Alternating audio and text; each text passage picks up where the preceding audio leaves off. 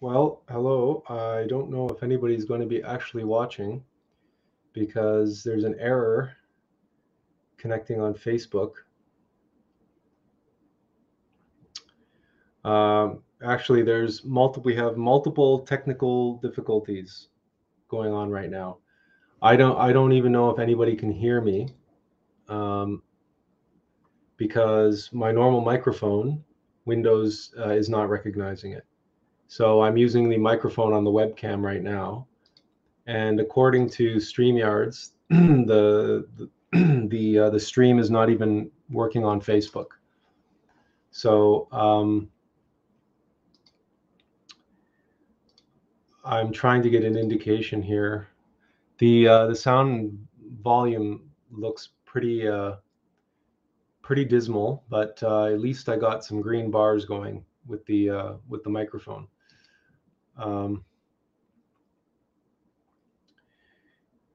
This hasn't happened before, and Jennifer says I can hear you. Okay, well, that's good to know. It's we were about to say it's ironic that today we're going to be talking about tests and ordeals and trials, because if you have ever worked with technology in any capacity, computers in particular, there is perhaps nothing that will test your patience more than a technical difficulty, because they arise inexplicably for no apparent reason, out of the blue, and there's no rhyme or reason to them, and yeah, and usually they crop up like now. It's Murphy's law of technology. If something can go wrong, it will, and usually in the most inopportune time. So we could have been testing our microphone yesterday, this morning, an hour ago, half an hour ago. It doesn't matter. 5 minutes before we're going live, Windows, for whatever reason, won't recognize it. And then we put it on the microphone that we are on now, and Windows did recognize that, but then StreamYards wouldn't recognize it. There was no audio meter. Suffice it to say, we put a fair amount of weight on our live streams that we do for you, and well, and there's only two of you, because I think most people tune in via Facebook, and that's not working. And it says Facebook automatically deletes all streams that don't go live within 10 minutes of the scheduled start time. This broadcast was likely deleted on Facebook. If you edited the start time directly on Facebook, or the clock on your device is wrong, then this may be incorrect. In that case, you should try going live. If it doesn't work, you'll need to create a new broadcast, or just remove this destination from the broadcast, then re-add it. Well, let's do that.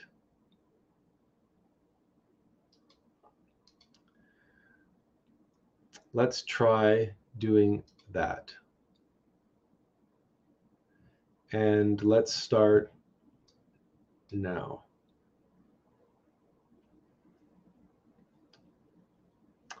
The problem is, well, I mean, if people are on Facebook wondering why the live stream's not working, then at least they'll get a notification that we're live now. Anyway, live and learn, which is the topic of today's talk, actually. Live and learn. The tests and the trials that we face. And the nature of those tests, what they really are. And we're tested daily. The truth of it is we're tested every single day. And those tests, we are familiar with them on some level because they're the ones that disturb our peace. They cause to arise in us negative emotions, thoughts, feelings, and of course, actions. We end up being moved to anger or moved to tears. But when our equilibrium, when our peace, when our state of calm, abiding, is disturbed by the circumstances of our life, we are being tested. And today, just such a test is happening right now.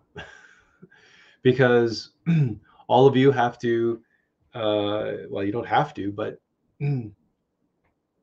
if you are willing, you have the opportunity to show patience, have patience with us today and the technical difficulties that we are enduring.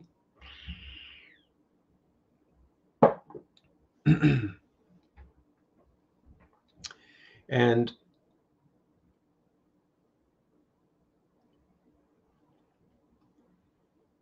the key to remember when we face these tests is we are experiencing them at our level. But indeed, every trial and every test and ordeal is mirrored in the supernal worlds, at least the large ones, the big ones. These are known as initiations.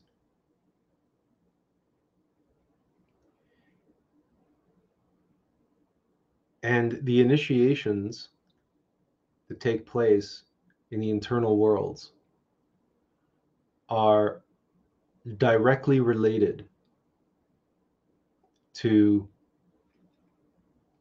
our awakening and the creation of our solar bodies, our human soul.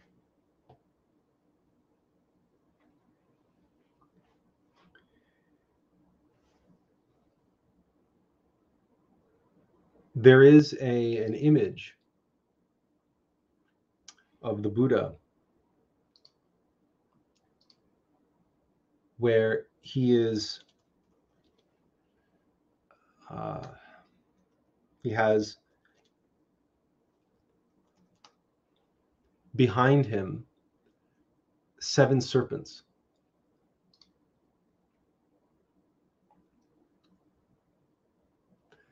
These 7 serpents represent, here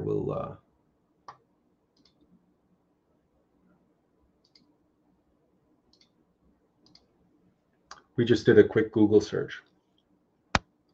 There's many depictions of Buddha, and behind Buddha are the 7 serpents. We just picked one here. These 7 serpents represent the raising of the Kundalini, the creative force, 7 times.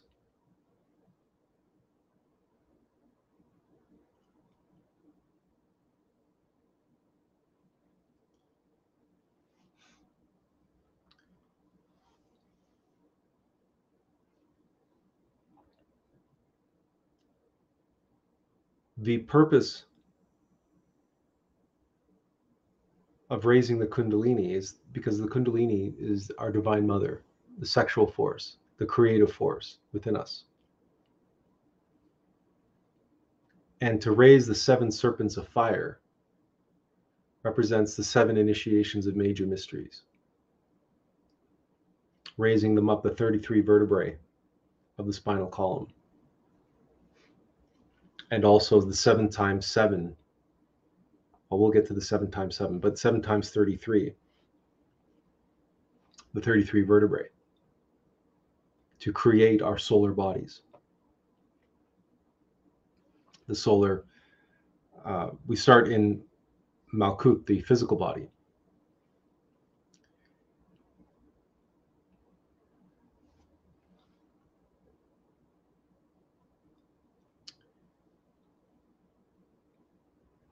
But then we have the solar etheric body, the solar vital body to create, the solar astral body, the solar mental body, and the solar causal body. Then the solar Buddhic body and the solar Atmic body. These are the 7 bodies, the 7 vehicles of the supernal worlds that we have to create. And that process of creation is a process of harnessing the sexual force, the creative force, within us, but in the right way.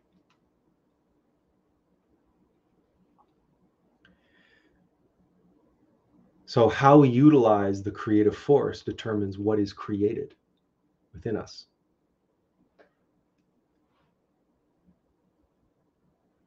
And the initiations are the process by which we are tested to see how we will utilize that force, that energy. Will we identify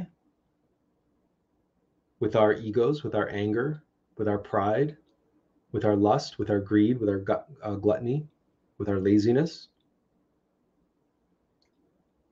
with our fear? My God, I have all these technical difficulties. My God, what are everybody going to think? What are they going to think? My voice probably sounds like garbage now. I probably sound like I'm talking in a tin can. What is everybody going to think? My professional grade microphone isn't working. Now I'm working on a cheap webcam mic. What is everybody going to think?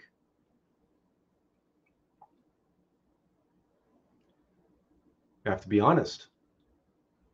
You have to be forthright.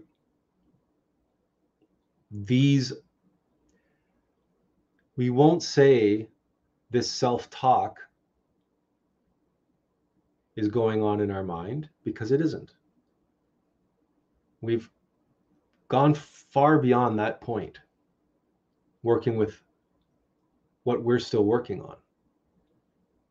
But physically,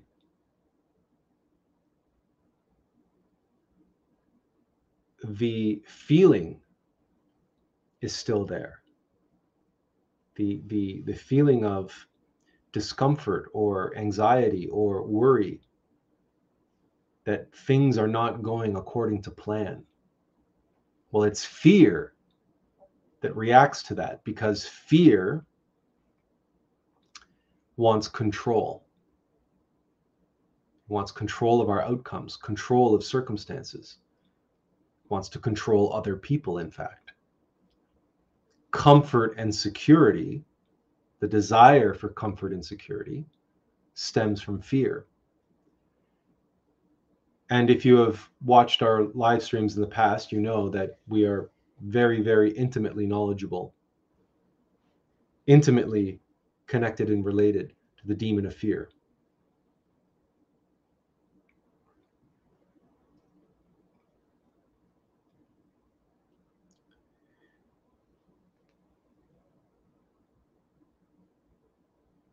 The very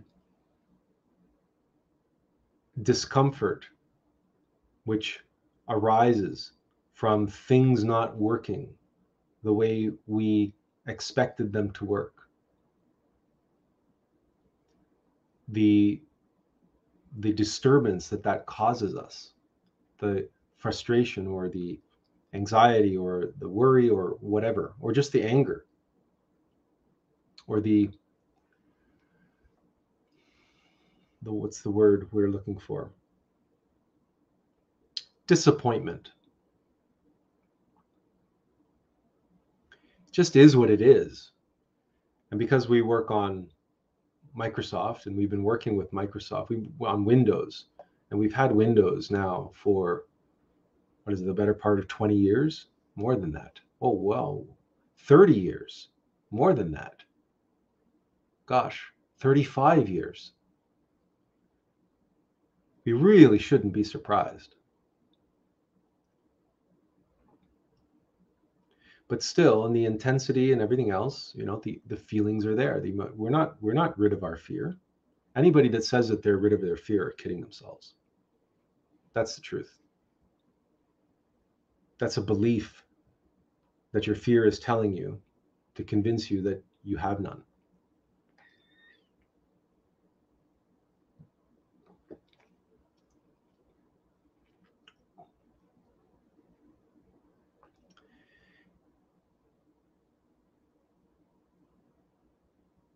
The truth is, if you have no fear, then you're already a Buddha. If you have no ego, then you're already a resurrected master. You're beyond the mere angel. You're a bodhisattva. You're one with the Christ. If you have no ego. But the truth is, if you think you have no ego, that's ego talking. We all have ego. How do we know? Because we're here. So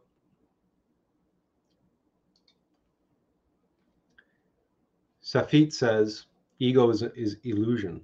No, ego creates illusion. But egos, fear, lust, greed, pride, gluttony, anger, these are very real. And the effects that they create, the suffering that they create, is also very real. You experience it, do you not? It's very real. The effects in the world are very real. You don't think that anger and violence caused by anger is not real? The harm that we cause others because of our ignorance, because of our identification with ego and egoic emotion, you don't think that's real? You think all that's just illusion? Yes, on some level, everything is illusion, everything is Maya, but all of that is a projection of ego. An illusion can't create an illusion because your experience of the illusion is real. The false self, the ego, the singular I, that is an illusion. We have no single ego. There's no such thing as we do not have one ego. We have thousands of egos. That's the truth. And if we observe ourselves and know ourselves, we will know it to be true. Which brings us back to the trials and tribulations and tests. Why we suffer. We suffer because suffering is a gift. The tests, the trials and ordeals that we experience are there to reveal to us, because our egos react to the circumstances, and egos will always react differently based on circumstances. They are reactive entities in that sense. And because circumstances change, circumstances are always different. Now, they might be similar. We might find ourselves repeating the same patterns over and over again and confronting the same generally or similar circumstances over and over again. But that's related to karma, and that's related to the fact that we keep failing the test. When we keep having the same thing happen to us over and over and over again, like a broken record, our entire life, and we say, why does this always happen to me? It always happens to you is because that's what you need to happen to you, because you haven't learned your lesson. You keep failing the test. But your innermost, your true self, needs to pass that test.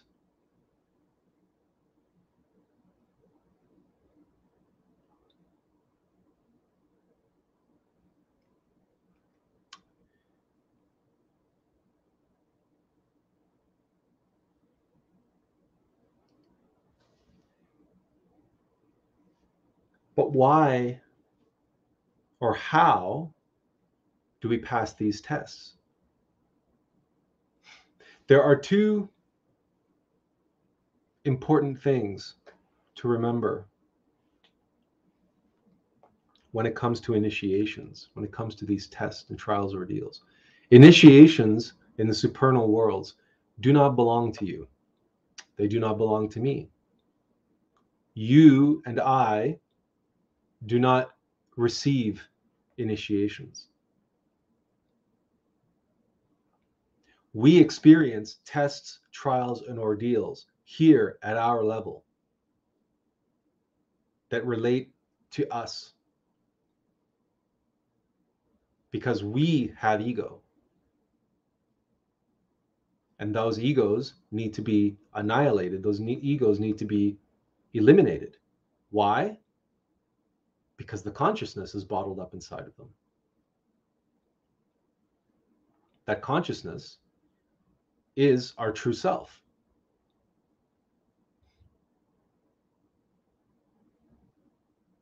And because those egos, through identification and through ignorance, through hypnosis, those egos steal our sexual force and make it flow down and out instead of up and in. So these 7 serpents, these 7 snakes risen behind the Buddha, our egos cause those serpents to fall down and out, and they crystallize what is known as the Kunda buffer organ in esotericism. But generally, we understand it as, or it's symbolized as,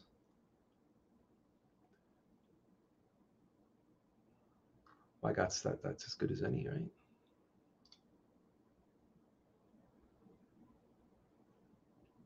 This is what the Kunda buffer organ is, or how we understand it, right? That's what's symbolized all around the world. That's the symbol for demons. Every illustration of every demon has them having a tail. That represents the fallen Kundalini, the energy that's flowing down and out. And that expression, to be down and out, comes directly from esotericism. When lust and greed and gluttony and laziness and fear feed on our energy, and that energy is lost to them, it's consumed. They always keep coming back for more. They're never satisfied. That's why no desire can be satisfied. You can never satisfy your lust, ever, ever. It'll always return. And if you have observed yourself, you will know that it always wants just a little bit more. It always just wants one more scoop of ice cream or one more whatever. It's always pushing the boundaries and pushing the limits because it always wants more. And it comes back for more. And the desires come back with a vengeance. So we have this circumstance then.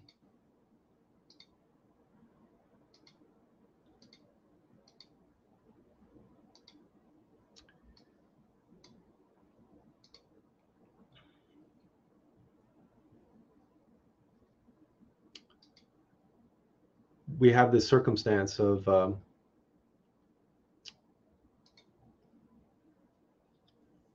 facing the reality, which is very real.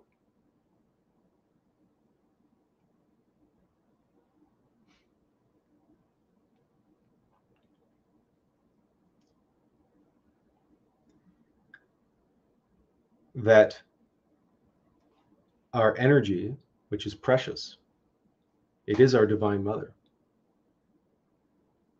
And our choice, by our choices, we determine whether we allow the divine feminine force inside of us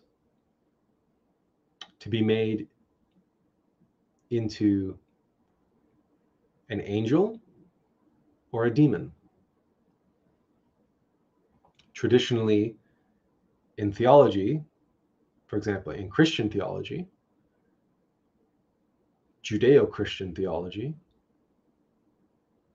by our actions, we determine whether the divine feminine force inside of us is made a virgin or a whore, i.e., the whore of Babylon, which causes the Tower of Babel to fall.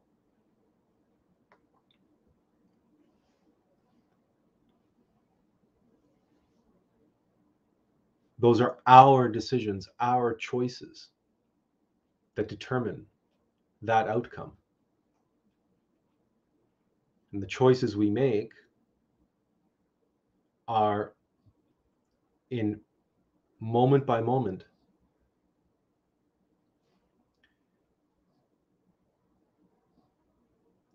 in our life.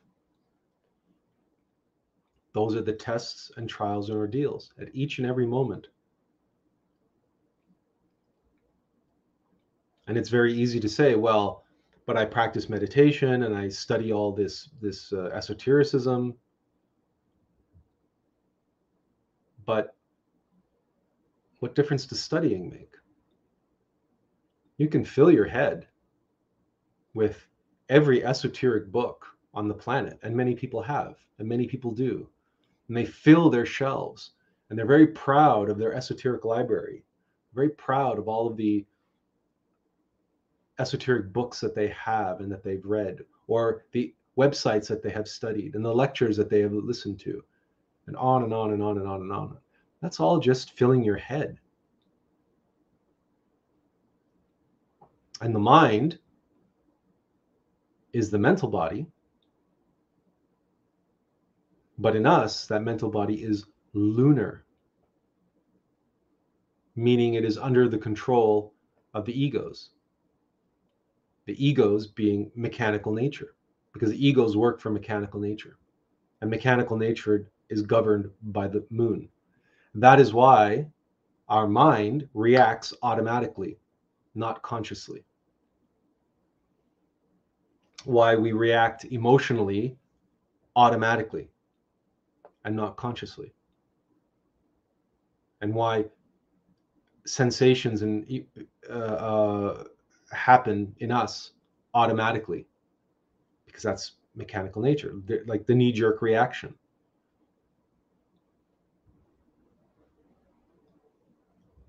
So when you're observing your mind and you watch your mind running off on non sequiturs or jumping from one idea to another idea to another idea, all by itself, and you can observe that, you can observe your mind doing that all by itself, you know that you have a mechanical mind in the hands of egos. And precisely the different egos competing with one another are pushing one ego aside and presenting something new in its place. And then that ego wants your attention and wants to grab your attention and wants you to identify with whatever it is it's feeding you through your mind. And then another ego will come along and knock it off its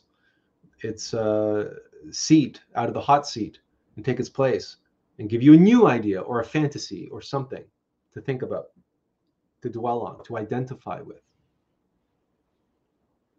And the egos always present themselves as I in order to hypnotize you and get you to believe that the machinations of your mind are actually who and what you are, that they belong to you, that they are a part of you. And they are a part of you because you created them. You created the causes of them.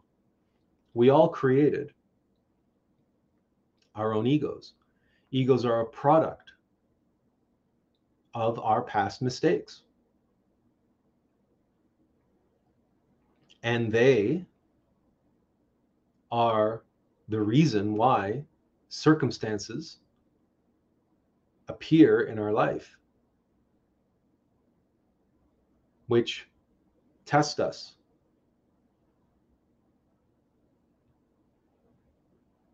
Because just because we made past mistakes doesn't mean that there's no opportunity for redemption. But to redeem ourselves, we must demonstrate that we have learned our lesson.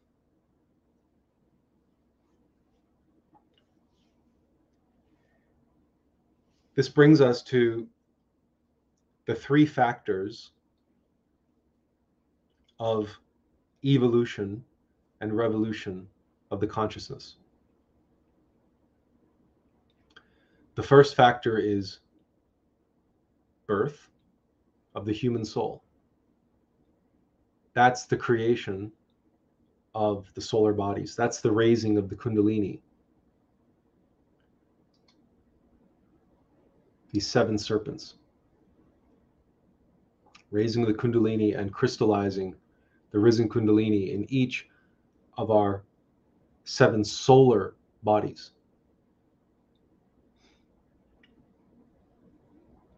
To become a bodhisattva. To awaken, we need to reach the fifth initiation of major mysteries. So the vital body, the astral body, the mental body, and the causal body. Oh, and the physical body. When we crystallize the solar causal body, then we've crystallized the human soul. But just because that we've crystallized the human soul and our other solar bodies doesn't mean that we can use them.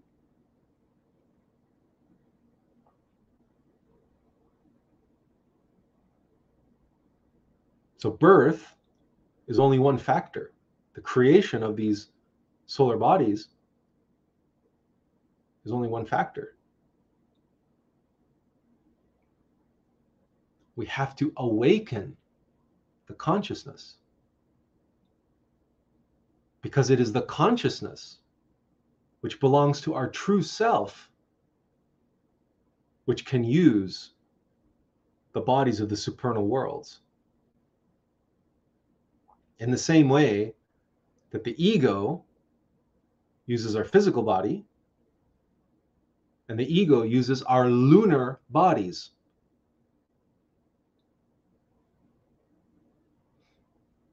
And the more we feed ego, the more our bodies become lunar. And when we dream, for example, when you go to bed, if you dream, you're using your lunar astral body. And when you're watching your mind jump around like a chicken with its head cut off, or like a pinball in a pinball machine, you're observing your lunar mental body. So the second factor must be death. It must be. Why? Because how do our egos occupy our bodies and use our bodies against us to steal our sexual energy? Precisely because they get our attention. They cause us to fall asleep. They cause us to daydream, to identify, to fall into hypnosis, to believe the lies that they present to us as fact. In fact, that is the very nature of belief.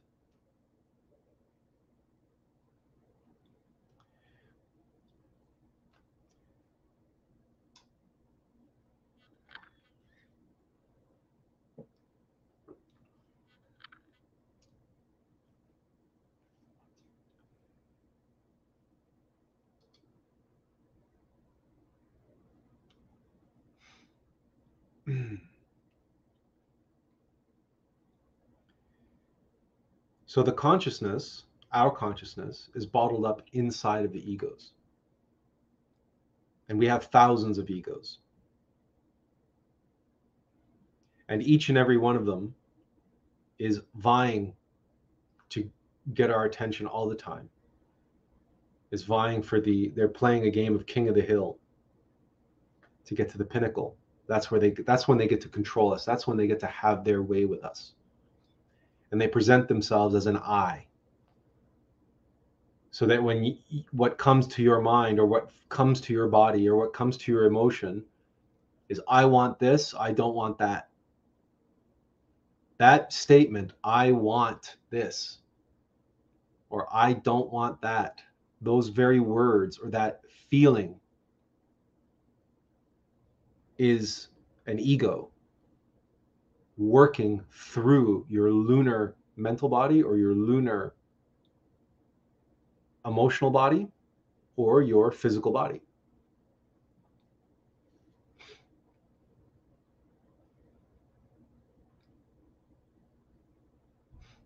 But in order to know that, we have to be observing ourselves. We have to be observant of that. We have to see that happening. But how do we see that happening? If our egos, for the most part, are having their way with us in our subconscious mind.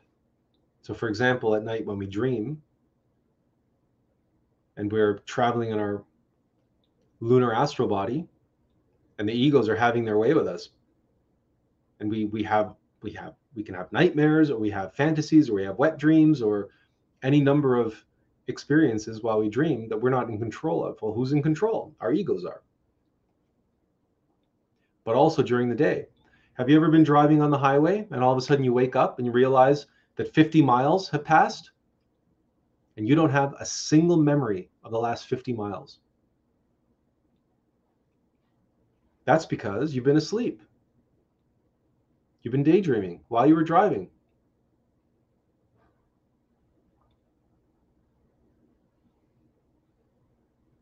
And you don't remember for 50 miles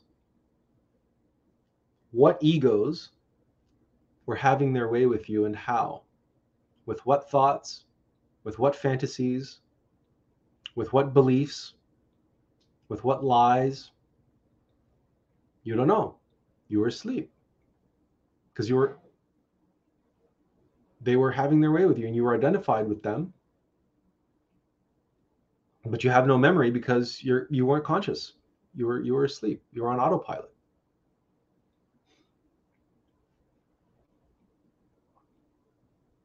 So the only way that we can become conscious and aware and actually understand how our egos play with us, how our egos take advantage of us, is we have to watch them like a hawk. That means watching ourselves like a hawk, being the observer of ourselves. Because consciousness is observance, it's observation. We have to be in observation of ourselves. Consciousness is a conduit, it is a medium of truth. But it must be awake in order for it to work. It must be objective. If it is bottled up inside of an ego, then it's subjective. And it's colored with all manner of beliefs and conditioned ideas and concepts. And that's why it is said in modern contemporary times, in postmodernist theory, they say there's no such thing as objective knowing because everything is subjective. That's because they're referring to ego knowledge. They're referring to ego mind and ego intellect.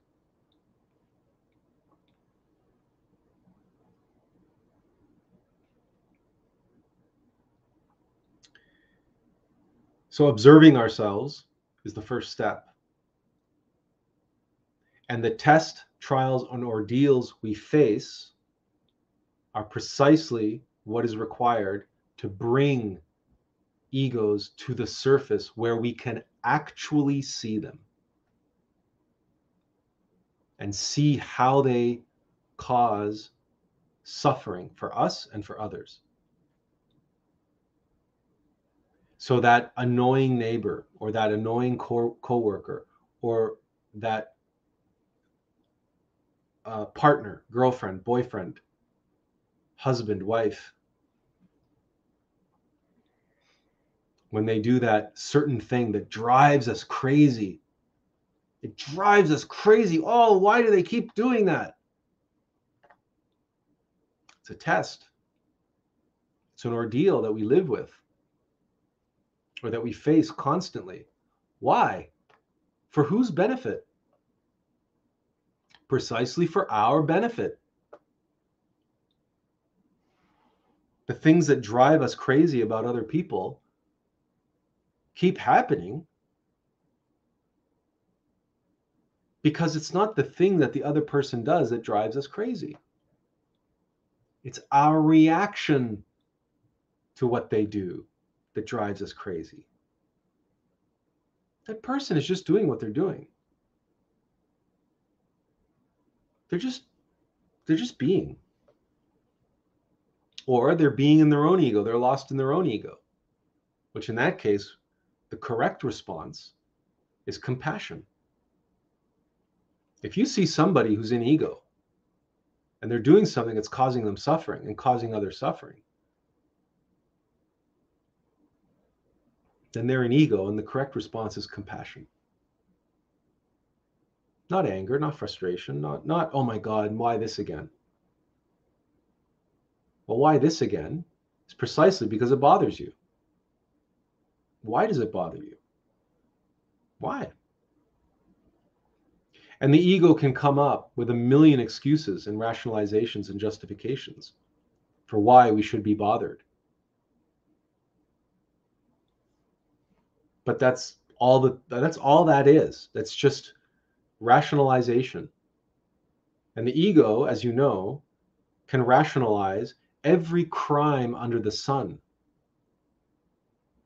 Every criminal activity that has ever been done has been rationalized in one way, shape, or form. Just turn on the news. Just listen to a politician speak. Just observe yourself, your own mind. Just observe the chat that's been going nonstop, basically, since we began. if you need to see.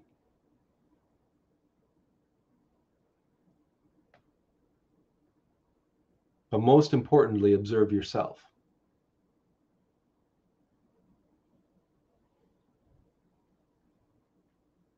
Because we don't need or want you to listen to us or believe us. That's the last thing that we want.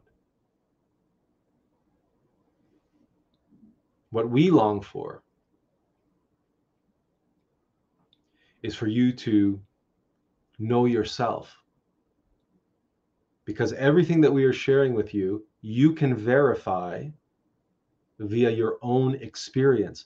Not your thoughts, not your beliefs, not your conditioned ideas, not that what you've read in other books or what you've listened in lectures or what you've studied in other schools, but what you have experienced for yourself. And if you haven't experienced it for yourself yet, then observe yourself objectively, and you will experience it. And then you will know that everything that we are sharing with you is based in objective reality. But it's a reality that you need to experience for yourself, and it's a reality that you need to work with yourself. It's not enough to believe in it. It's not enough to listen to these lectures and either believe or disbelieve what you've heard today and walk away and say, "Oh yeah, I understand all that. Yeah, that makes total sense," and go on living your life and not making any changes. Or coming and listening to this talk and spending all of your time reacting with what you want to say and deciding that, oh no, you know what, I don't believe any of this, this is all just nonsense, whatever, and walk away that way and not test, not verify for yourself the veracity of what's being said today. Because today, in fact, not just today, this entire weekend for us has been a series of tests, trials, and ordeals, vivid ones, one after another, after another, after another, including the technical problems that we had at the beginning of this live stream. Facebook not working, our microphone not working, and people waiting for the live stream to begin, and nothing was working. But that's nothing compared to the other tests that we had on Friday and yesterday. It was just been one after another, after another, after another, after another. And so to have the opportunity for new people to be coming watching these live streams and to challenge what's being said, that too is a test. But the test must be conducted by the person doing the challenging. You see, I cannot verify any of this for you. That's not my job. It's an impossible job. That would be like expecting me to explain to you what living in Japan is like, and you expecting me to pass along to you an experience of living in Japan such that you can comprehend it on the same level that I can, because I actually lived there for about a year. Now, that is a complete ludicrosity. It's completely ridiculous. It is an impossibility. No one can create for somebody else an experience that they haven't gone through themselves. I've lived in Japan. I have my experience living in Japan. I can tell you about those experiences, but there's absolutely no way I can prove to you that I had them, nor is there a way for me to make you comprehend what it was like for me to live there. In fact, you will never know, because even if you go and live in Japan for a year, your experience is going to be uniquely yours. But at least when you return, you will be able to say, yep, I went to Japan and I understand much of what you were talking about Japan, because I went and I experienced it for myself. Your experience of Japan is going to be different from my experience of Japan, but we will be able to completely agree that Japan exists. And as we have a conversation about Japan, we will be able to agree on many, many, many, many, many, many, many, many shared experiences. Even though, and we will enjoy exchanging those experiences precisely because our experiences will be slightly different. Our experiences will be unique to us, but they will be framed, and there will be enough commonality between them that we will recognize them as shared, as related, as being shared.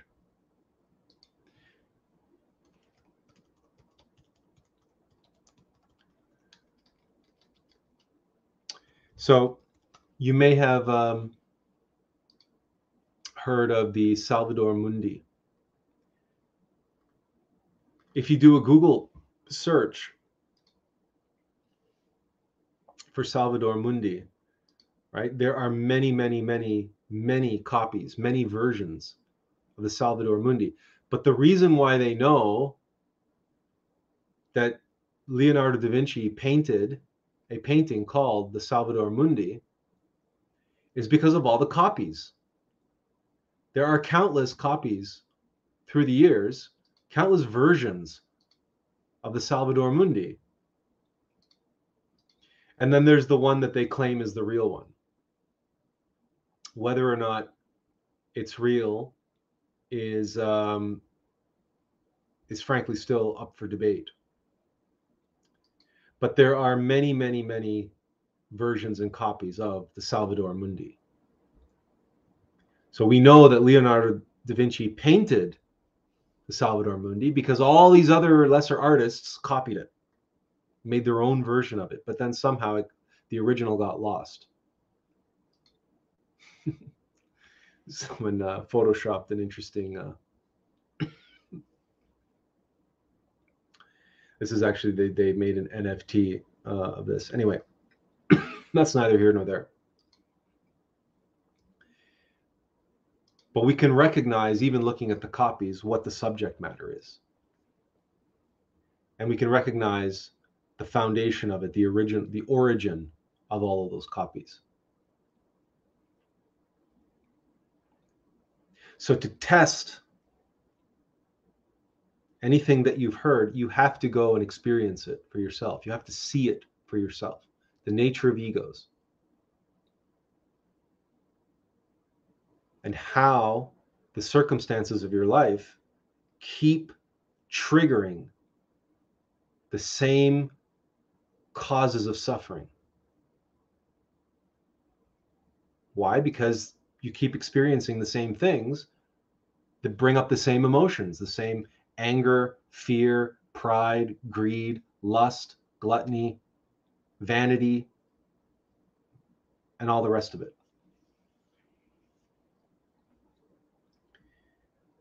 comprehension of ourselves, of our egos, are the first step to eliminating them. Now, who eliminates them? Our Divine Mother. Our Divine Mother can eliminate our egos, but only those egos which we have comprehended. And if we are wasting her sexual energy, if we are not practicing pranayama, if we're not practicing transmutation, if we're not practicing the transformation of impressions and the transformation of energy, then we won't have any energy to work with, to incinerate the egos that we've comprehended. We will be wasting it.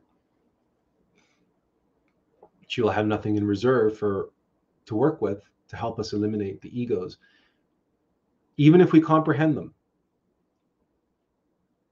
So birth and death are two sides of the same coin.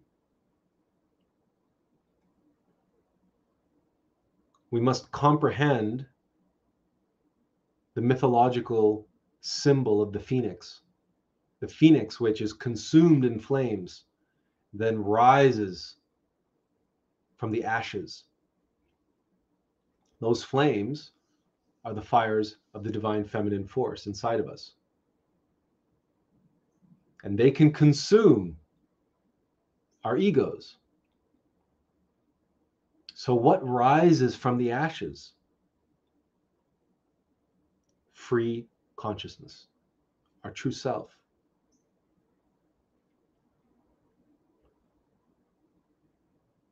And it is that consciousness, that free consciousness, that we can work with in the supernal worlds.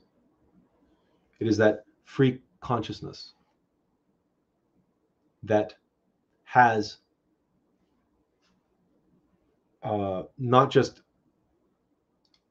compassion for self and for others, but conscience, the ability to receive information from the supernal worlds, from our innermost intimate Christ. Because consciousness is a medium. It's an energy. But a higher frequency energy. It's like when they talk about cell phones and there's 1G, 2G, 3G, 4G, and 5G. Let's not talk about 5G as a weapon and all that nonsense. But clearly, the bandwidth of 4G was greatly improved over 2G and even 3G. We can think about consciousness in a very crude way on that level. That yes, the reason why we have compassion for others is because that compassion is flowing through us, through our superior heart center. That superior heart center is the solar astral body.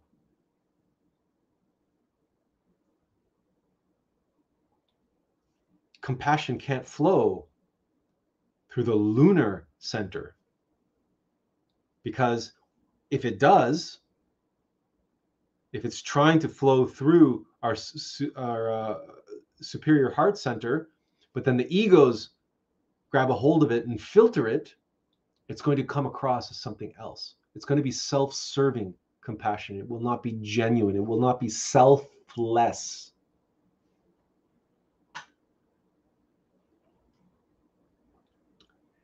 And this brings us to the third factor. And the third factor is sacrifice.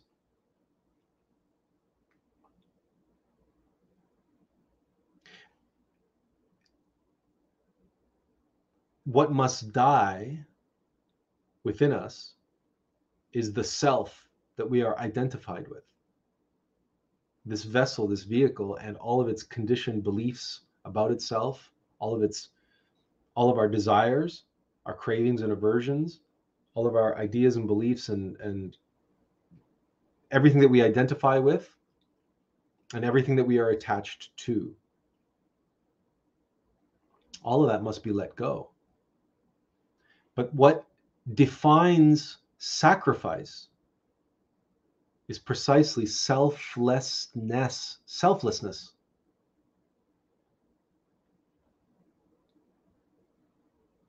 One cannot sacrifice oneself if one is holding on to everything that what one holds dear.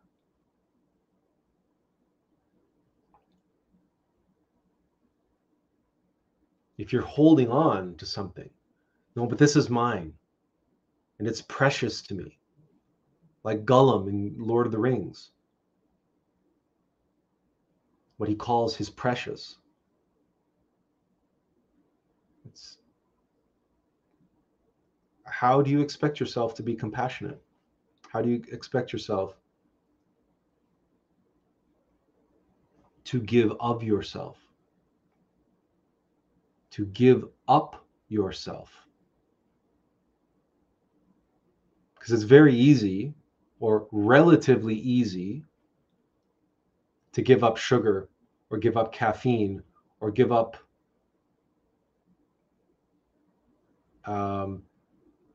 whatever vice or bad habit, or that's relatively easy to do.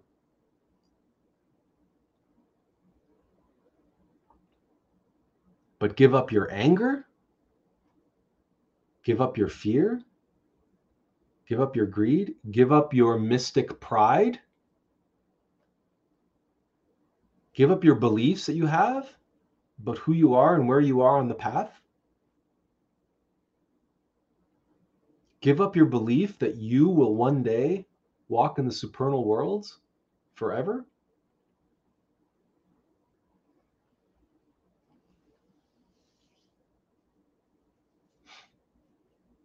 Give up the orgasm.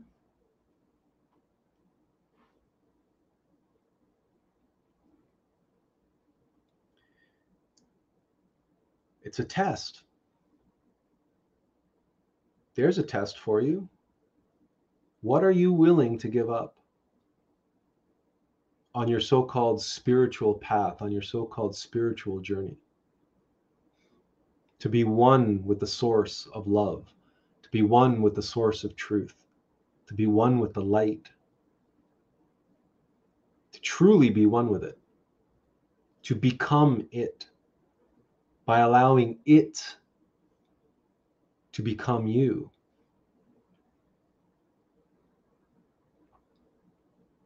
What are you willing to give up in order to make that happen? Take a piece of paper, divide it in half, and on the left-hand side, make a list of all the things that you're not willing to give up, all the things that are precious to you. And on the right-hand side, write all the things that are precious to you, but that you are willing to give up. No one is going to ask you for that paper. I'm not going to ask you for that paper. No one is going to ask you for that paper. But take this test, because it is a test. Test yourself and be honest with yourself. No one is going to be marking the paper but you. What are you willing to sacrifice?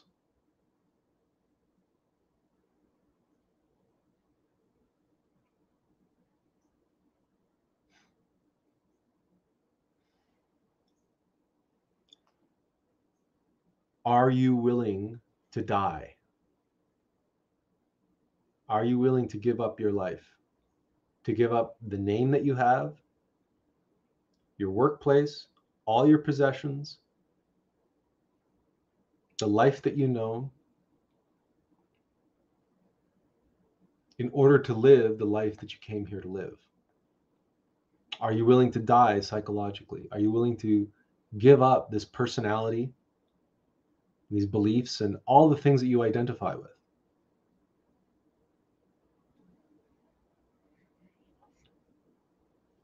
are you willing to make the supreme sacrifice, the ultimate sacrifice, the sacrifice that Jesus and Buddha and Krishna and Moses and all of the bodhisattva who have walked this earth, because they all showed us the way. And look at the tests and trials and ordeals they faced. Now, you might not be here on the path of the bodhisattva, and that's fine.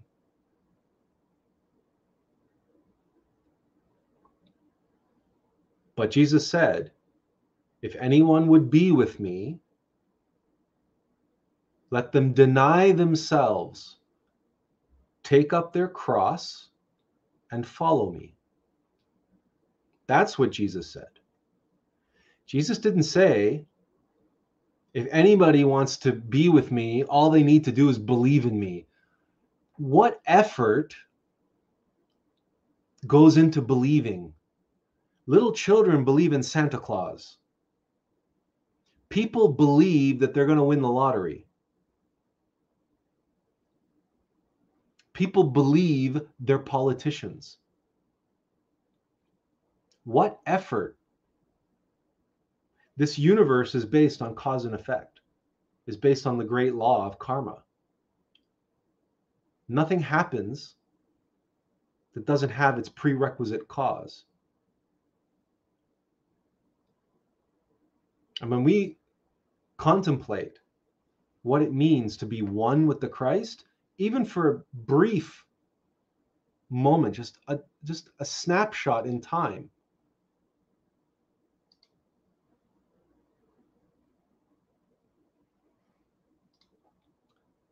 it's the whole reason why we published this poem on our blog.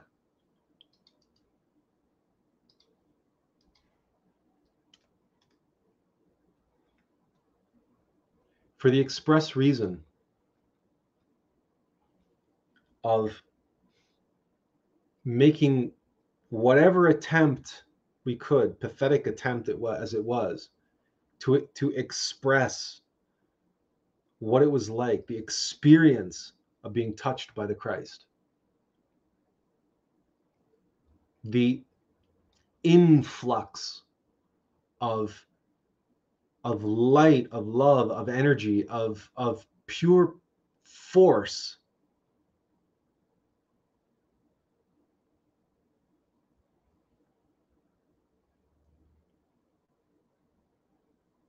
And it was only for a few moments, minutes, perhaps, but those minutes felt like an eternity.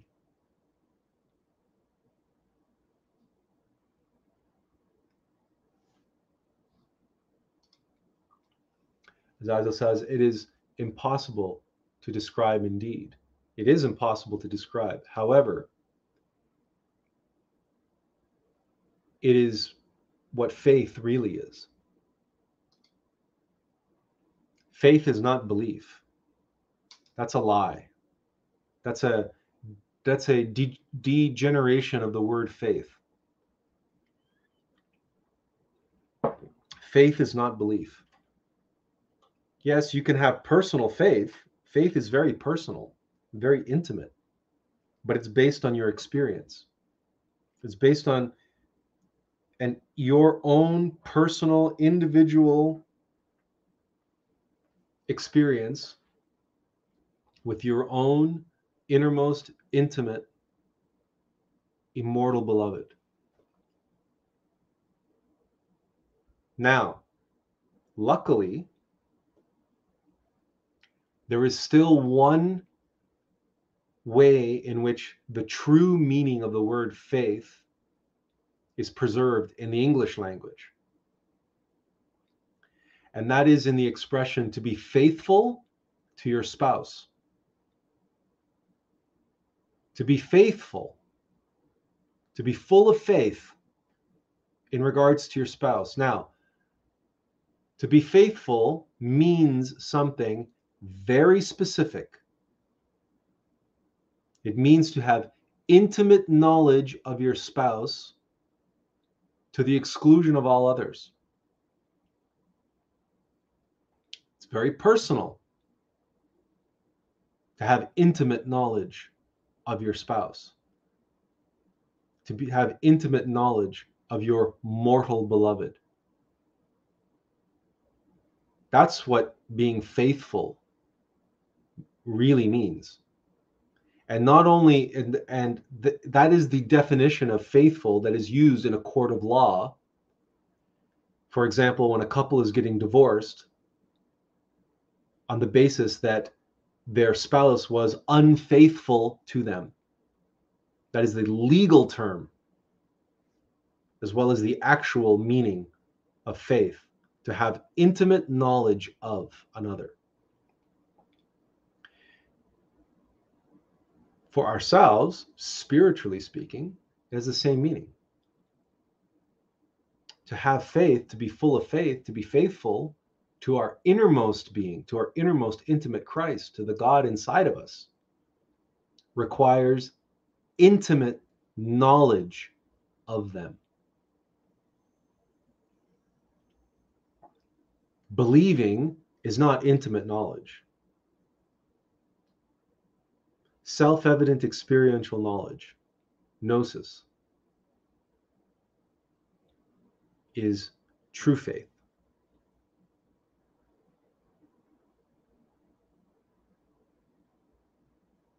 And that's what we are here sharing and encouraging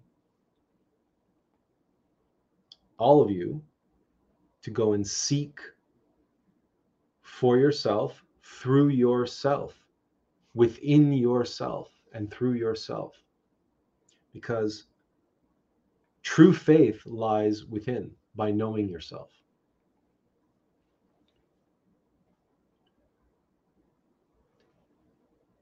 To give birth to the human soul, to create the solar bodies. And that is a process that is an alchemical process, a metaphysical scientific process of transmuting the sexual force and using it to create the solar vessels, the solar bodies. But that's only one aspect. That's only the birth aspect. But birth without death is empty. And those vessels, you can create them, but if you're not eliminating your ego, then you're not freeing the consciousness that can actually occupy and make use of those vessels. If you're familiar with the real estate situation in China, you know that the CCP went a little overboard in their population projections. They've built entire cities, and we mean entire cities, with apartment blocks, with high-speed rail, with mega superhighways, complete cities. And they are complete ghost towns. The CCP anticipated and thought, well, we're going to build, if we build these cities, and all these companies from the West and everyone, they're going to come here, they're going to move here, and the workers are going to come, and right? But they were wrong.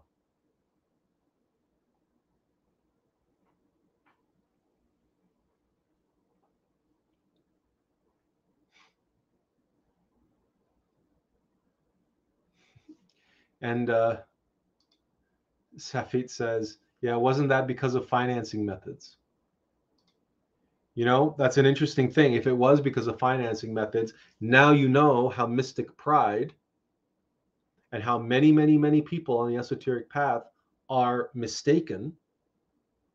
And they can even have a spouse and be practicing white tantra and creating the solar bodies, but it's a financing issue.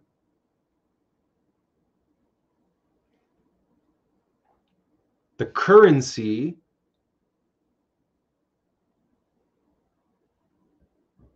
is being used and being allowed to be used to create the solar bodies, but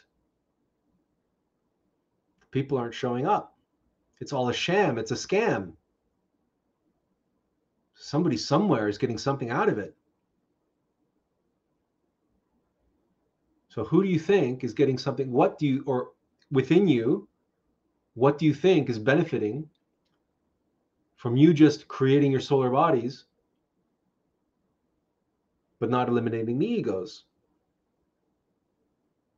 It's self-evident. Naturally, it's the egos who benefit if you don't eliminate them. And there are many, many, many, many people practicing white tantra. They're creating their solar bodies. They might even be observing themselves, but they're not eliminating their ego. They're not comprehending their ego. They're not meditating on their egos. They're not comprehending their egos, and so they are not eliminating their egos. And in them, a very, very, very clever ego of mystic pride is manipulating them, having them focus only on birth. Birth, birth, birth, birth, birth. White tantra, white tantra, white tantra. Create the solar bodies, create the solar bodies, create the solar bodies.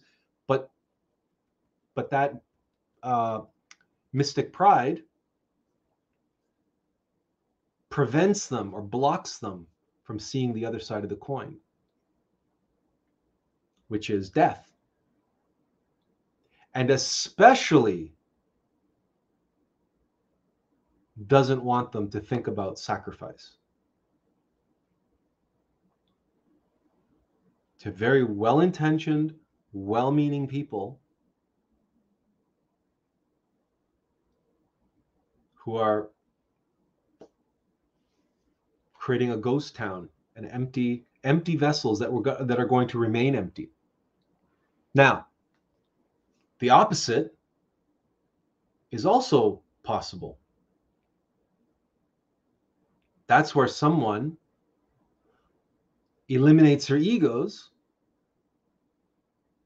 and awakens their consciousness, but they don't create their solar bodies.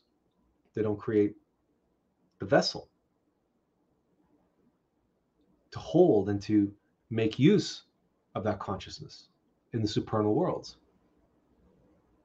It's like training to become an astronaut and training your whole life and studying and being in top physical form and knowing all the science and all the astronomy and all the physics and everything else you have to know to be an astronaut, and forgetting the spacesuit and forgetting the spaceship. So an example of that is Yogananda. Yogananda awakened his consciousness, but he didn't know about the importance of white tantra, or he knew about it, he just didn't think it was important because he was just following the mystic path, and he, for whatever reason, he freed his consciousness, but he didn't create the solar body. So unfortunately, he's not in the supernal worlds.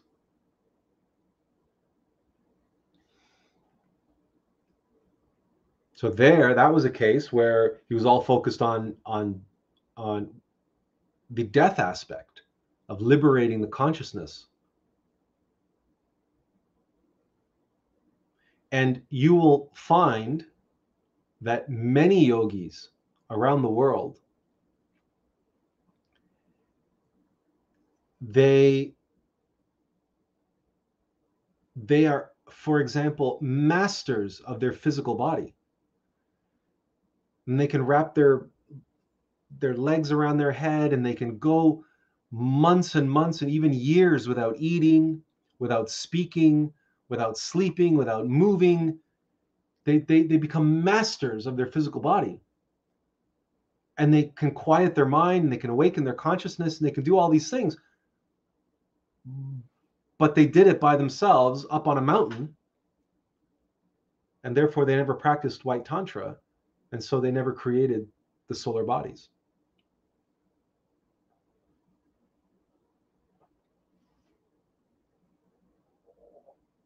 And very importantly, crucially, they took the path of the ascetic, the one who begs, if anything, right, and doesn't sacrifice for others. You can't sacrifice for others on top of a mountain. Well, there are ways, but again, those ways are not focused on yourself and not focused on perfecting how long you can go without eating and how long you can go without sleeping and wrapping your legs around your head and doing all these incredible physical feats, which they think is a sign of how high a level they have acquired, how high a level they have achieved. No, they haven't achieved that level.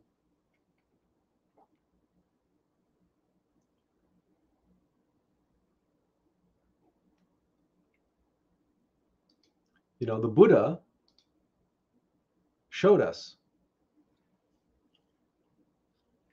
to raise the Kundalini in all of your 7 bodies, on up the 33 vertebrae of all 7 bodies.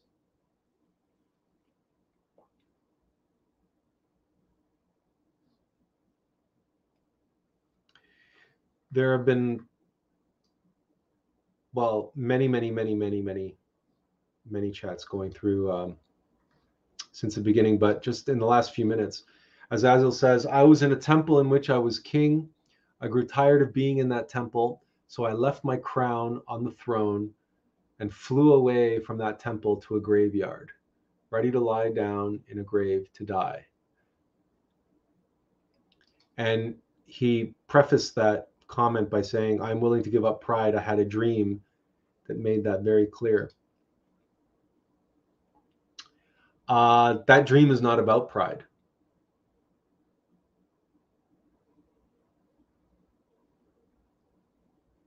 It's more than just pride. The temple is a symbol.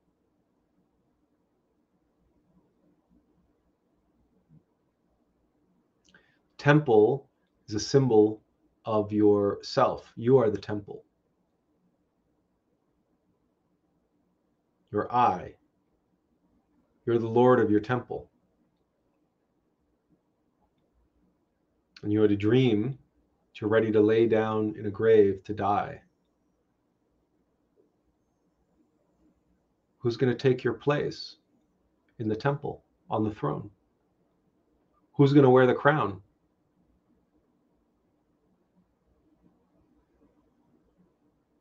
It's more than just pride. It's ego. Yes, ego. You, yourself.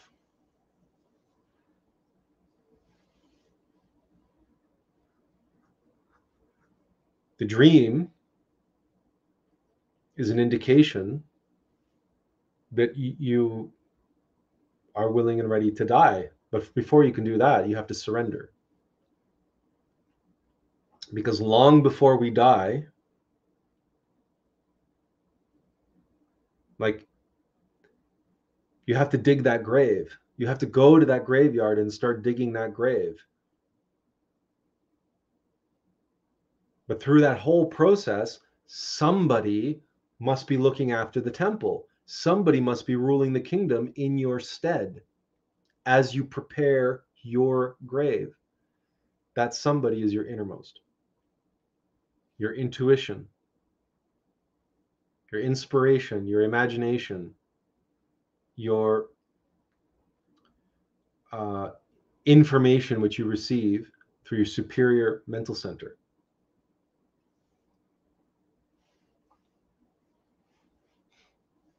So yes, pride is definitely a part of it, but it's not just pride. It's everything else. Remember that dreams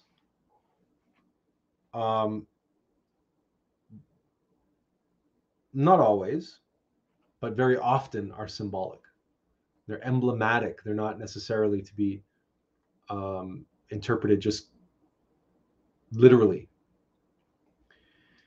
We're going to read this. Sefet says, by the will of God, it must be. I don't owe anyone anything beside my children, but almost every party I was involved in owes me money. Okay, so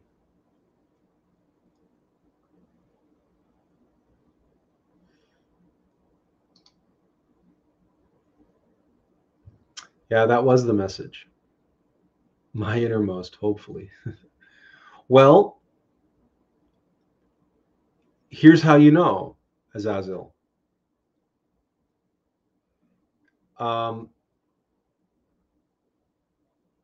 Because you are the ego. So when you find yourself on the throne, when you find yourself putting the crown back on and saying, I must do this, I must be in control, I must be the one. We'll give you an example. So we know that there's been many things in the chat. We usually read all the chats, but today has been a little different. It's been another test. So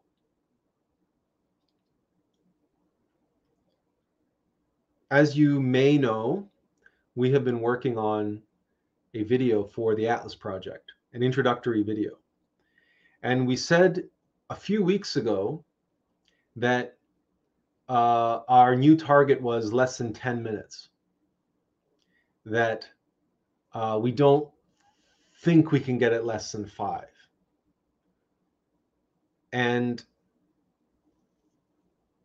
we had been working on. We also revealed something which had come to us, which was the bicycle analogy. A simple, straightforward analogy that can explain what it is, what our life's work is, what it is that we're here to do, and how we are here to do it for everyone and anyone, and not just those on the spiritual path. Because there's nothing which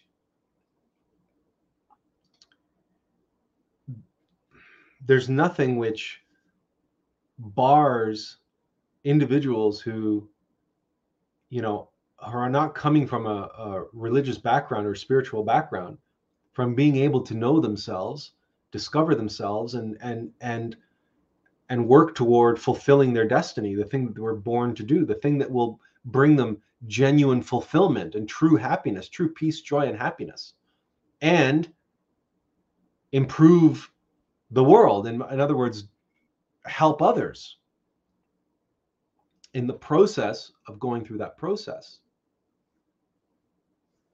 They will, by definition, become, quote, spiritual, but we don't have to frame everything in that way all the time. We do and we don't. So this video is a way of expressing the practical, real world realities around why we suffer and why so much is going wrong in the world and why we can't seem to get a handle on things as individuals and as collectives, as nations, political parties, political systems, and the world as a whole, at every single level, companies, organizations, spiritual communities, non-spiritual communities. Everything seems to be going haywire.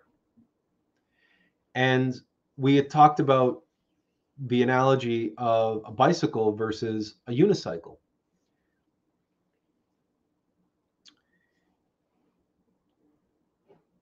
But there was something missing. And we didn't know what it was. We knew something was missing, but we didn't know what that something was. And so we had no choice. I had no choice but to wait and wait and wait. 1 week passed, 2 weeks passed, 3 weeks passed, nothing. And I couldn't continue working on the video without having this key that I knew I needed, but I didn't have it in my hand. I knew it was out there. Well, it was in here somewhere, but I just hadn't been given it. And then we had a conversation with an individual which inspired one of our live streams. And then the next couple weeks later, we had another conversation with that individual. And the conversation went very differently. And the next day, as we were contemplating and meditating on the conversation we had, the key showed up.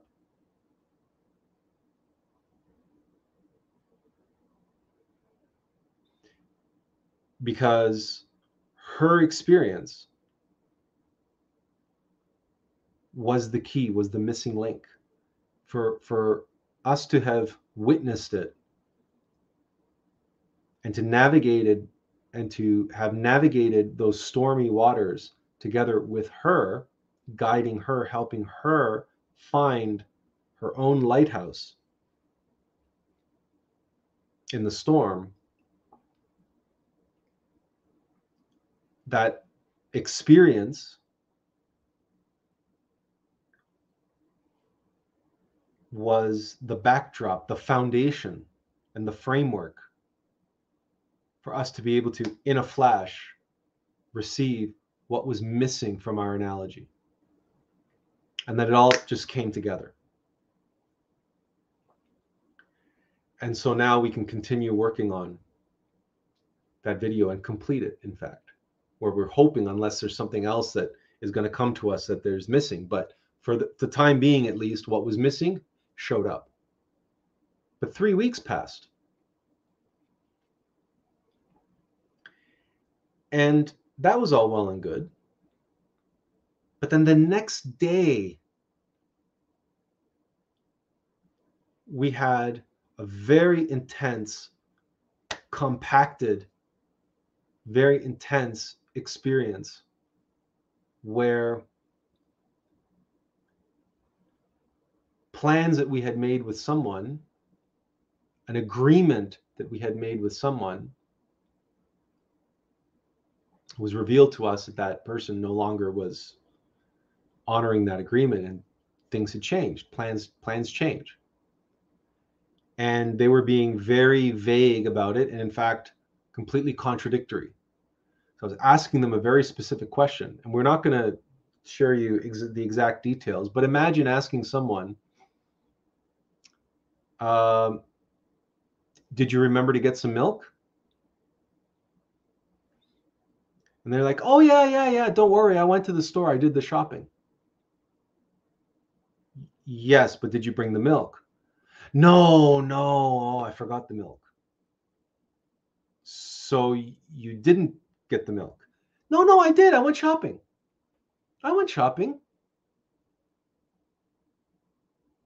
So you did get the milk? No, I didn't get any milk.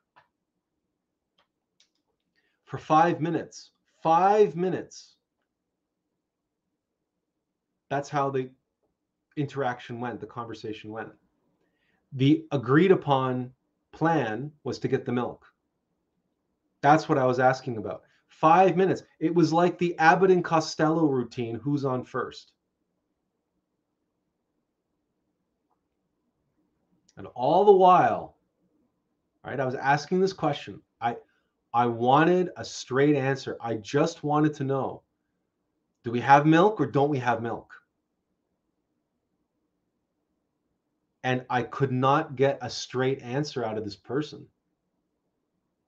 And it was this vague runaround. And then in the end, I was being blamed for for having poor communication, And then on top of it, I got a 5-minute lecture about, because what it actually turned out that in fact, no, she didn't get any milk. But you can't be so, you can't walk around with an iron helmet. And we got a big long lecture about how we can't be so connected to our plans and connected to our agreements, and we have to be, we have to be more loosey goosey and let it slide and da da. We got a big long lecture about that. Now, again, full disclosure, complete honesty, this very intense, very compact situation was testing us in a way that we cannot reasonably put into words. Our legs were shaking. What was welling up inside of us was like a plume of hot magma that was just waiting to explode with anger and frustration.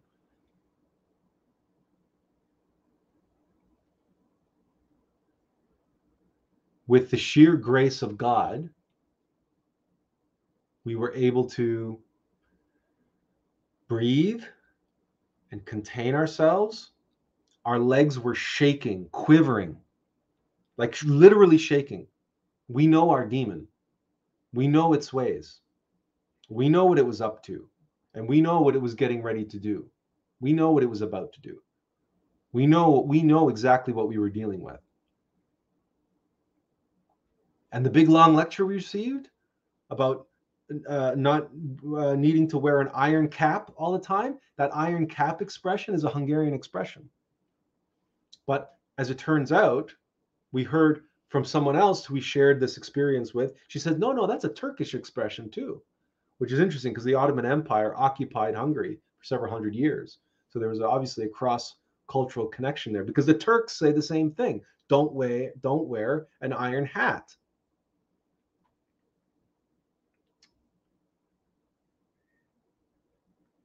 No, it wasn't pride and it wasn't narcissism. What it was fear. Yeah, it was fear. Because number one, if you've read our article on the many faces of fear, or if you've ever watched The Empire Strikes Back, you know from Yoda that fear turns to anger. And you know from earlier in tonight's live stream, but certainly fear is what desires comfort and security, and fear desires control in the moment, control of the outcome. I wanted an answer to my question. That question, that answer became like a MacGuffin in a movie.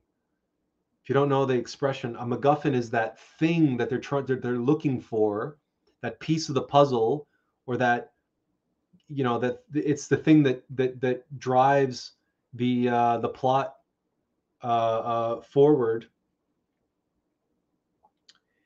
And as Aziel says, now how did that relate to the answer? The answer was, it didn't matter. The answer didn't matter. Milk or no milk. The question was moot. It didn't matter. And what mattered was my obsession over getting the answer to the question based on an agreement which was made weeks and weeks and weeks ago, which now was irrelevant. The agreement was irrelevant. The question was irrelevant. The answer was irrelevant. We weren't actually talking about milk. I'm using that as an example so that I don't have to reveal publicly the actual circumstances. But suffice it to say, they say don't cry over spilled milk. The stakes were much, much, much, much, much, much higher. Much higher than whether or not did whether or not you bought milk. Regardless, I went because I didn't blow up and I didn't cause a nuclear explosion and a meltdown with this individual, and which would have spilled over and affected more than just the two of us. I was able to, I had some chores to do. And as I was doing those chores, physical activity, moving the body, and especially when you have anger and things pent up, when you feel things in your body, physical activity is good for exercising the negative energy, right? Getting a hold of yourself and getting. But it's also, if you're doing menial tasks, menial labor, you still want to pay attention to what you're doing. But we use it as an opportunity to be a kind of meditation, a working meditation, because we needed the physicality. We couldn't lie down and meditate on this because our legs were shaking. Our whole body was quaking. Our mind would have been just racing and racing and racing and racing and racing. With oh my God, I can't believe that she said that, and she had the nerve and she had the gall to lecture me about communication when she was the one when she was the cause of the Abbott and Costello routine. Yeah, the battle of who takes the crown, right? It's a Game of Thrones. It's what it is. That's what the Game of Thrones is. The Game of Thrones is in here and in here and in our physical body. We are the Iron Throne. We are Westeros. And yes, just like in that show, which we never watched, we only watched one episode, and there was enough soft porn in it that we weren't going to be watching it again. But we know how much soft porn was in that show and how much violence and sex and conniving and backstabbing and all that. That's all happening inside of us. That's all happening. That's the real nature of our psychology. And so when we finally calmed down and it suddenly became clear to us, like crystal clear, it came to us, right? It came to me. It was a test to see if it was the intense short-term compressed test to see if I had learned my lesson about the video and about waiting, right? And about not being tempted to put on the crown.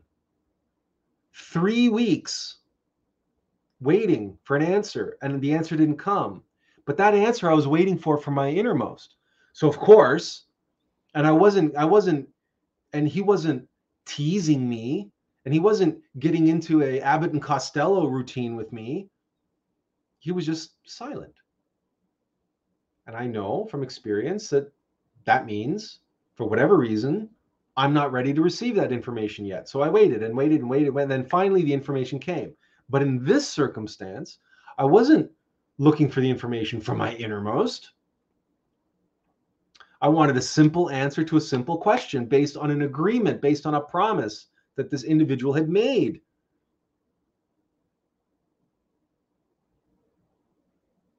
But it was my expectations, my attachments to that person's promise, my identification with the desire for the answer to the question, my desire to control the outcome. I wanted an answer, and I wasn't getting it. What I was getting was an Abbott and Costello routine and a lecture. Okay? And it was very intense, and the stakes were enormous. The stakes were absolutely, lives were at stake. Lives were at stake. Seriously, in all seriousness. That's why I can't elaborate on the details. There's a reason why we had made an agreement.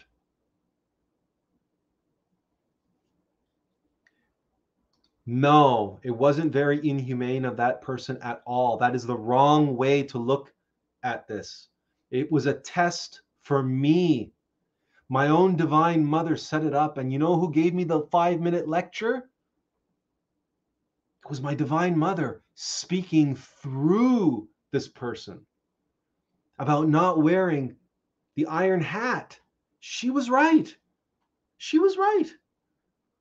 What kind of ridiculous, crazy thing to allow something to get to a head and get into such a dangerous place when so much was at stake. Relax. Go with the flow. It's okay. It's okay. It turned out it was all just for nothing. It was all based in fear. The whole making the plan with this person at the beginning was also based in fear. Because the stakes were so high. We were afraid of doing the wrong thing. So we made a plan, we made an agreement to do it a certain way. And then on the eve of actually doing it, not the eve of the actual moment of truth, are we still okay with the plan? We're still going ahead with the plan? You know, what plan? What do you mean, what plan? Oh, yeah, we're going on with a plan. No, but are we going wrong with the plan? No, we're not going with that plan. What was it? So, but it's funny. It's Abbott and Costello. It's funny. It is funny. In hindsight, it is funny. And it is funny. I do wear an iron hat. And in many ways, it's hypocritical of me that I wear an iron hat. I'm the one on Facebook that's equating the false self and the true self to the Iron Man suit and Tony Stark. I'm the one that's asking people to, you know what, relax about, Hinduism and Buddhism and the Bhagavad Gita and the Bible and, all the scriptures and Blavatsky and Master Samael and all the things they said about do it this way and this way and this way and this way and this way. I'm the one who's here saying, kind of relax about that. Watch Star Wars, but watch it this way. Watch The Lion King. It's all there. It's all in The Lion King. It's all in Star Wars, the Skywalker saga. There it is. You want to understand your relationship to your true self? Watch Iron Man. Just understand that you're the Iron Man suit and your personality is Jarvis. But who's the true superhero? Is it the suit? Or is it the guy who invented the suit? Is it the guy who pilots the suit? Is it the guy who tells Jarvis what to do and Jarvis does it? Is it the genius inside? Now, what happens when that genius's ego gets involved? Because he's got a big ego. And that ego takes over the suit. Well, we get a corrupted Iron Man suit. That's called Ultron. Ultron is the one who says, me, me, me, me, me. So I'm asking a big ask for people on the spiritual path. And I'm talking about Lord of the Rings. I'm talking about, the Matrix and all these. I prayed like last week, 2 weeks ago, we talked about pray. I'm the one who's saying, look, we're in the age of Aquarius. Let's be flexible. And how often have you heard me and seen me online and in Facebook being inflexible with people? And demanding that things be a certain way.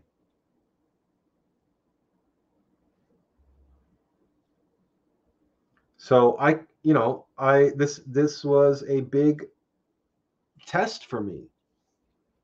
In fact, just today, when the technology wasn't behaving, so look, I've got my expensive professional mic here. That's not what's being used right now. It doesn't work.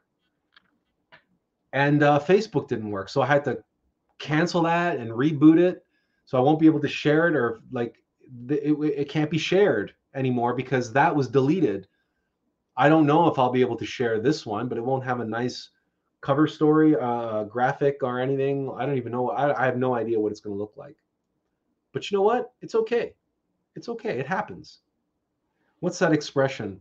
Shit happens. Go with the flow. It is what it is. It is what it is.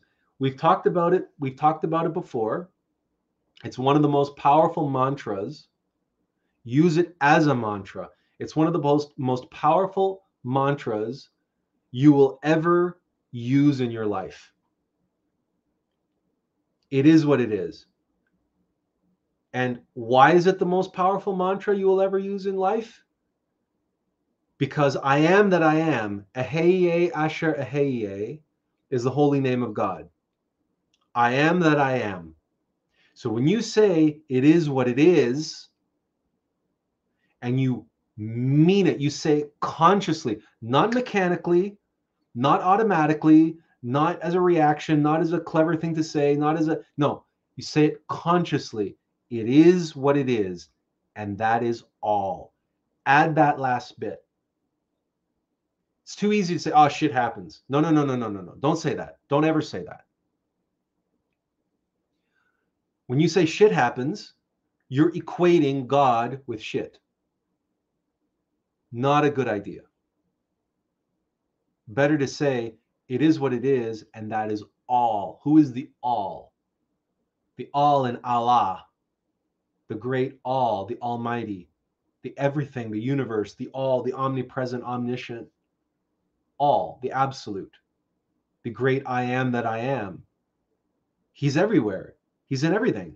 And our divine mother is the one who is orchestrating the events in our life. So when we say it is what it is, we are recognizing and remembering our innermost divine mother, our innermost God, who is arranging the tests, trials, and ordeals in our life. Why? So that we can unite as one in true faith, to know them intimately, our intimate, innermost, immortal beloved. So when you feel the anger, the rage, whatever reactions are bubbling up inside of you, remember your divine mother. Observe yourself. Observe what is attacking you, what's trying to drag you down, what's trying to take your energy and spill it down and out, what's trying to get you to make the same mistakes that you've done in the past. Observe that and recognize that and say, what is that? Is that fear? Is that pride? In the moment, we didn't even know what it was. We couldn't tell you what it was. But we felt the anger. All we knew is it was the demon. We knew it because we know ourselves. We know ourselves enough to know that. We know this feeling, this slow swelling, building, slowly building up pressure, this like this magma explosion just waiting to erupt. And we know that fear turns to anger. We know it was the demon, right? We know ourselves. We know what haunts us. We know what we live with. We know its ways. We know that we know that it was a test. We had the awareness, the consciousness that it was a trial and ordeal that we were facing in that moment. And we knew who the adversary was. Even though it was in our emotional center, in our physical body, and in our mind. And for several minutes afterwards, it was racing in our mind. How dare she say that about us, and blah, blah, blah, and this and that, and blah, blah, blah. And how dare she talk to us about that? And where does she get off saying that we have a communication problem and we need to work on our communication when she was absolutely driving us mental, right? So, and then the same thing, only this time it was a computer. It was not it was a completely mechanical, arbitrary thing. Guaranteed, when we're done this live stream and we're finished, this microphone is going to work perfectly, and we're never going to have a problem like this again with the live streams. This is a one-time. The last 3-4 days and the weeks leading up to these 3-4 days, our innermost being is undergoing an initiation of fire, or perhaps an initiation of water. Each of our trials that we face will have or may have an element associated with it, because the initiations in the supernal worlds are related to different elements. And the only reason why we say the test that we were sharing with you, the trial we were sharing, was one of fire, was because of the anger that was, and we even described it as magma, as this volcano. But if we look at the different ways in which this same test has been playing out for us, then we can see that each test had a kind of different element associated with it. So each initiation has to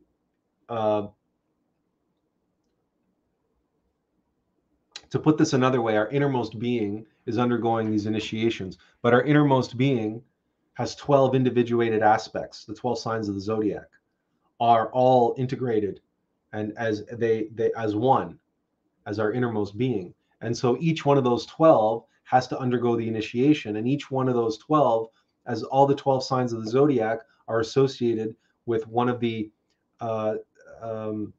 4 elements, and each one is associated with one of the 7 planets, and some with multiple planets. So the times at which these trials take place, there might be astrological and astronomical anomalies which can give us insight into the true nature of the trials and tests and ordeals that we are undergoing here. But understand that our innermost being is undergoing these trials in the supernal worlds, and that when there is a connection between the two and it's a full-blown initiation, that connection and what we experience here can be very intense indeed. We'll give you another example, because Safit says it's water. We'll give you an example of a trial, an ordeal we had of water. A number of years ago, when we were studying Kung Fu, we were in a basement dojo, and our Sifu and his wife, they ran the dojo together. It was a husband and wife team, and they had gone away to a competition. They actually gone to they had gone to, if we recall correctly, they went to the World Championships, the World Congress for Kung Fu and martial arts. And so they had left us in charge of the dojo, and then they had said that we're welcome to run classes and come in and practice and do classes, et cetera, et cetera. So we did just that. And we were running classes for the junior students. And there was a freak storm which hit Toronto. And it was just raining buckets.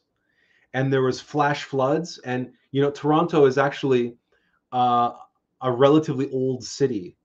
It's old by North American standards.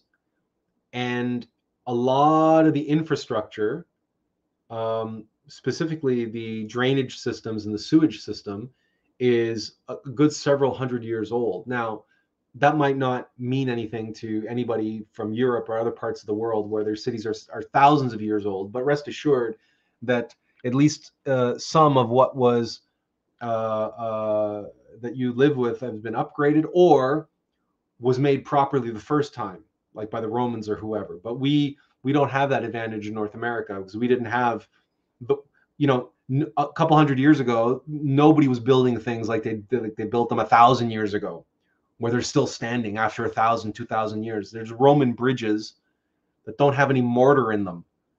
There's just stones stacked, and they're still standing after 2,000 years. And who knows how many armies have walked across those bridges, and how many tanks, and God only knows what else has gone across those bridges. They're still standing. There's no mortar, right? A couple hundred years ago, not so much. So in any case, the toilets started overflowing because the sewer backed up, and the sewer system got flooded, and the pressure of the flood was causing the toilets to basically erupt, and the sewage was coming back up through the toilets. And in that moment, it was just we had never been in a situation like that before, but we were made responsible for the whole dojo. We had been running the class, and all of a sudden there's this disgusting water starts seeping into the dojo, and right away, because of our experience, because of our knowledge and awareness and self-awareness, and saying, okay, we received what to do, and we just went with it. Attila, off to the side, out of the way, get out of the way. It was all just Attlas. And immediately we just started pointing at people and giving them orders. Pick up all the furniture, take up all the furniture and get it off the floor. Let's pick up all the mats. Let's get all the mats up and off the floor. And it was just like bang, bang, bang, bang, bang, bang, bang, bang, bang, bang. All these things that needed to be done. And go and get and throw down towels here and do this and do that. And we can't even tell you everything that we told people to do, because I wasn't the one doing it. I wasn't the one telling them. It was just coming through. And of course, when I realized what was going on and how much water and everything, I realized there's only one way that I'm going to be able to tackle this. There's no way that we're going to mechanically or just physically or with our own hands, with what we had available, be able to tackle this. So I gave everybody their jobs and told everybody what to do and get it all done. And then we have to try to block as much of the water coming in. And then I jumped in my car. I went to and grabbed the shop vac from the place that Peapod we were working, and I brought the shop vac. And with the shop vac, I was able to vacuum out the water and pour it down the drains where it wasn't coming up. So it was the toilet that was the real problem, right? So that was an initiation of water. That was initiation of water. Isn't that called assertiveness? It was assertiveness, but it wasn't my assertiveness. It wasn't I telling people what to do. It wasn't I saying we need to do this and this and this and this and this. No, I was following orders. So someone was using my innermost being, Attlas, was using was being assertive through me. And this is how we pass our initiations. This is how we pass our tests. Is that we put it in the hands of the hero of our story. You are not the hero of your story. I am not the hero of the story. If you're familiar with Lord of the Rings, you know that Frodo is the hero of the story. Frodo is the one who carries the One Ring. He carries the burden, and he carries this huge weight and the fate of all of Middle Earth on his shoulders, around his neck, right? Dragging him down, pulling him down. The precious, the One Ring, the Ring of Power. But Frodo's not alone. Frodo has Sam. Samwise Gamgee. His name is magical and precious. Samwise. You know what Homo sapien means? Wise man. He's Sam Wise. He's a true Homo sapien. Why?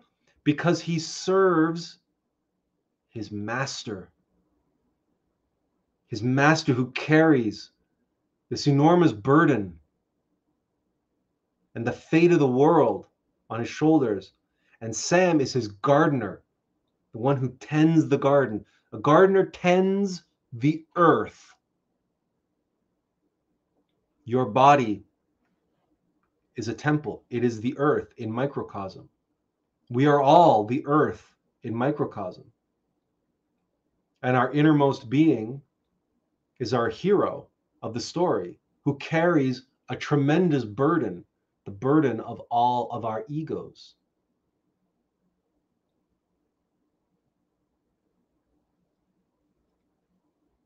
We are Sam. I am Sam. You are Sam. The question is, are we Sam wise? We have at moments in our life, even Sam says, I'm going to tear up. I'm welling up because it's so beautiful. It's so true. It is truth. It is beauty. It is an absolute objective reality. When Samwise says to Frodo, I can't carry it for you, but I can carry you. That is the highest honor. That is the highest privilege. And that is the greatest accomplishment that any of us can ever achieve in life. That we helped an individuated essence of the logos fulfill their great work in this world, in this life. And we had a hand in doing it. We had a hand in making it happen.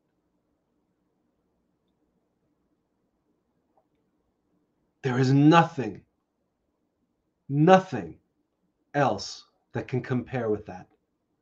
There is nothing else that comes close to that. That is Hanuman,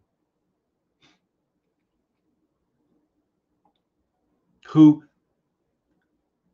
has all of these feats. He has all these abilities, all in the service of Rama, as they go on a quest to free Krishna, the Christ, the Logos.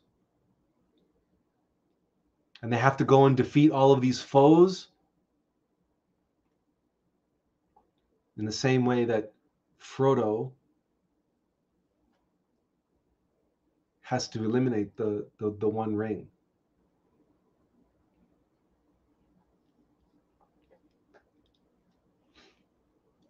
The next time you find yourself facing a trial, a test, or an ordeal,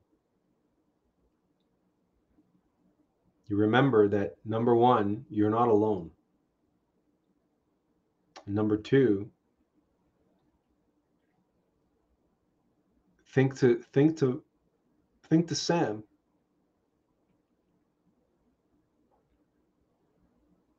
Who does Sam serve? Who do you serve? Who is the real hero? And that this burden that your hero carries, it's everything that's testing you. So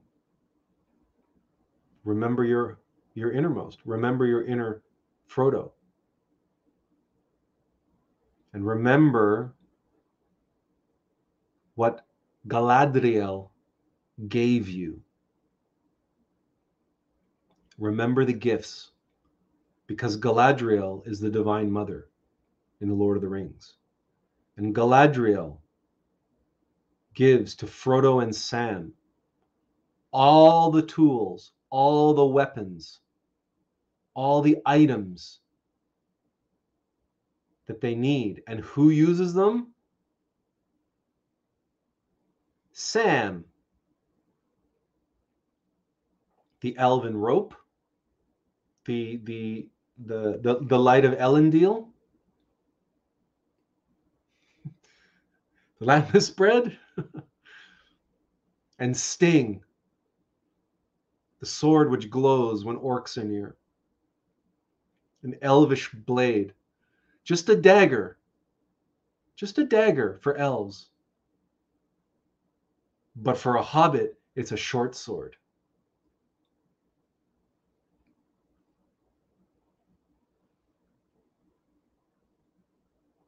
We cannot pass the trials without the gifts, without the assistance of our Divine Mother.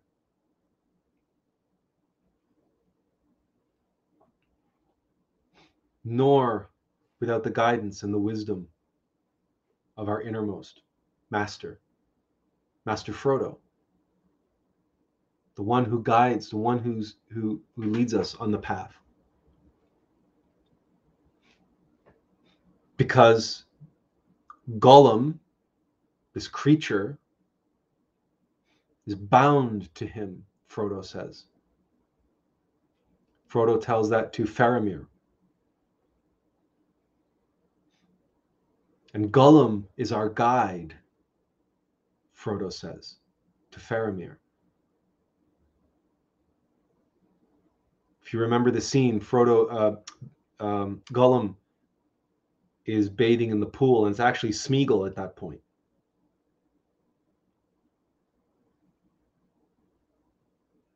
The pool is nice and cool. And he's dancing, he's singing, and he's splashing. And Faramir says to Frodo,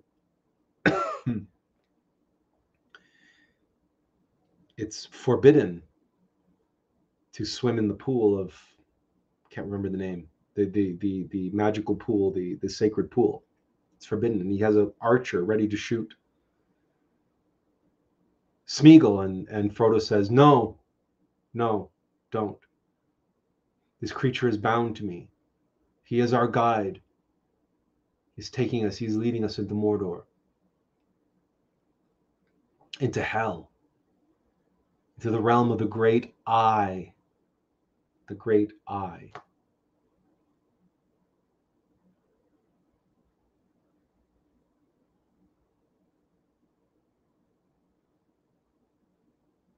Gollum, Smeagol are the egos, because Gollum is the decrepit spirit of the Ring of Power.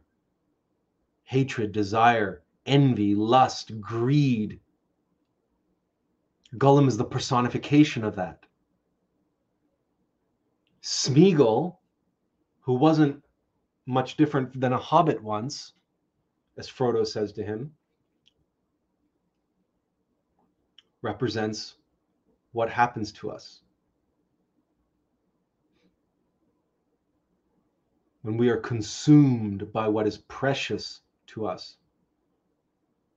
Like I was nearly consumed by my desire for an answer to my question.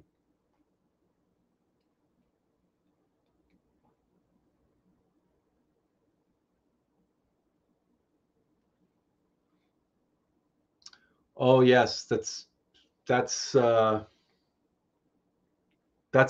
another one. No, that's moves me to tears every time. And Galadriel leans down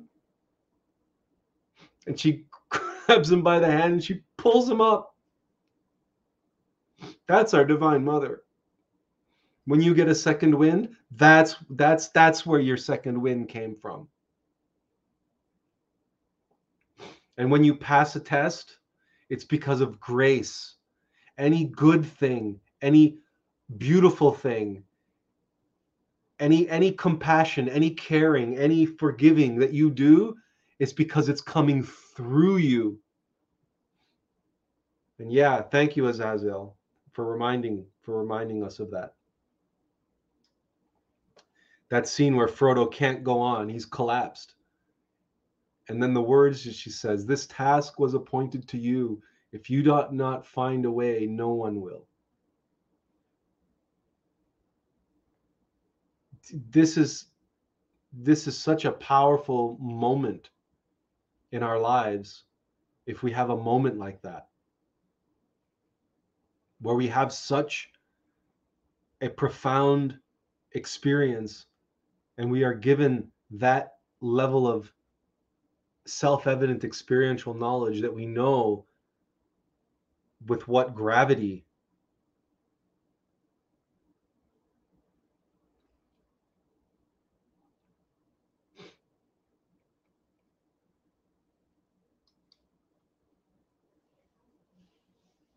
and yet remember, you and I are Sam, our innermost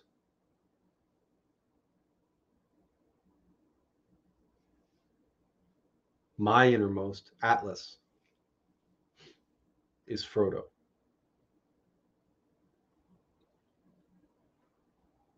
But the tests and trials and ordeals we face them together. And yes, our Divine Mother has equipped us with all we need to complete that task, and she is always watching us. She's always there. She's always there to lend us a helping hand, but we must remember her. We must allow her to lend that helping hand. And sometimes in the moment, because even as we were getting that lecture, one of the reasons why we didn't respond, we didn't react, we didn't say anything, we didn't try to get in the last word. We let that individual get in the last word because in our heart of hearts, we knew we had to hear it. Our mind didn't want to hear it. Our body didn't want to hear it, was getting enraged by it. Was and there was stuff just kept wanting to get in the last word, get a last word. But no. Hear this. As difficult as this is to hear, you got to hear it. Because often the truth hurts. It hurts, it's painful, it's uncomfortable to hear, but we need to hear it. And especially when we're going through tests and trials, we will encounter such wisdom, such truth, such knowledge being imparted to us, sometimes from the most unlikely of sources. In this case, was a very, very, very likely and very appropriate source. An individual who, under normal circumstances, and to everyone else, I refer to as an angel.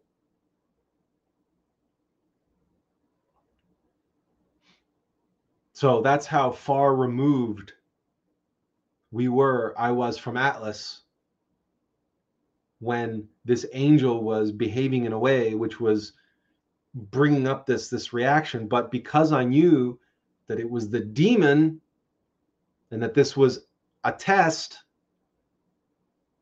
and that, well, we told you the story. Observe yourself, pay attention, remember your Divine Mother. Remember, watch Lord of the Rings, watch The Return of the King again.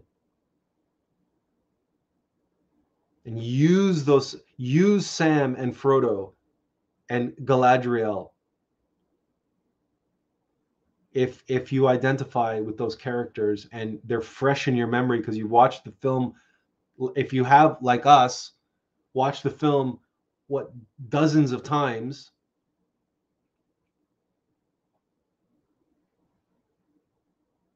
but to be honest with you, for me anyway, in the moment here now, I've met my Divine Mother. I've met Attlas. I don't I don't need to think about Frodo and Sam in the moment, or Galadriel, or anything else. I don't need to think of anything, really. I know myself. I've met myself, my divine mother, and my innermost being. And beyond that, I've well, we also have experiences. Some of us are gifted and given boons and experiences to assist us and help us and guide us on the path for our work that we're here to do. And we must never take for granted any of those experiences.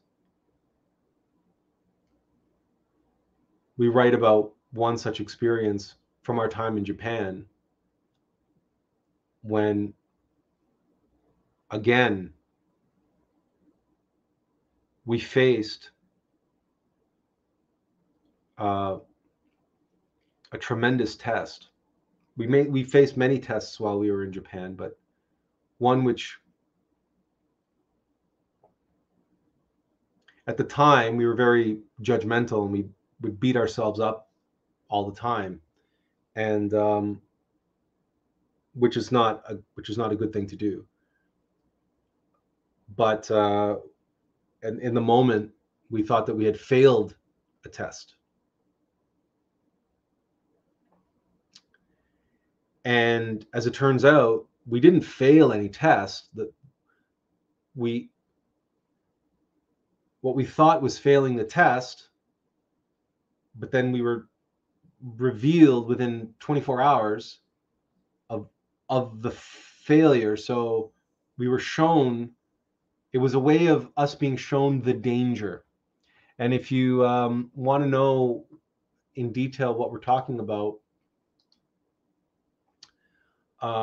we write about it in an article on our blog, and we will pull up the article.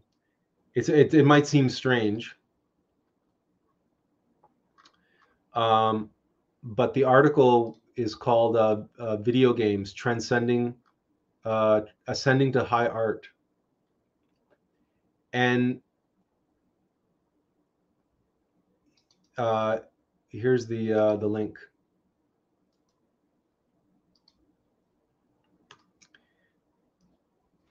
And it wasn't a test. We thought it was a test. We thought we had failed it. But the comprehension which came out of that proved to be a lesson so profound, so earth-shattering, but illuminating. It has stuck with us ever since and will never leave our side. The objective truth that the space that separates Christ from Antichrist is not this enormous gulf. People think that Luke Skywalker is here and Darth Vader is way the hell, and there's this huge gap, right? Like, people think that good guys are good guys and then bad guys are these terrible, horrific thing, and there's this huge space. Oh, I could never be like him. I could never be like that. Hear us now, and you can read about our experience in this article, our experience in Japan and what it amounted to, and what was the catalyst. It was a video game that was the catalyst of it, believe it or not. And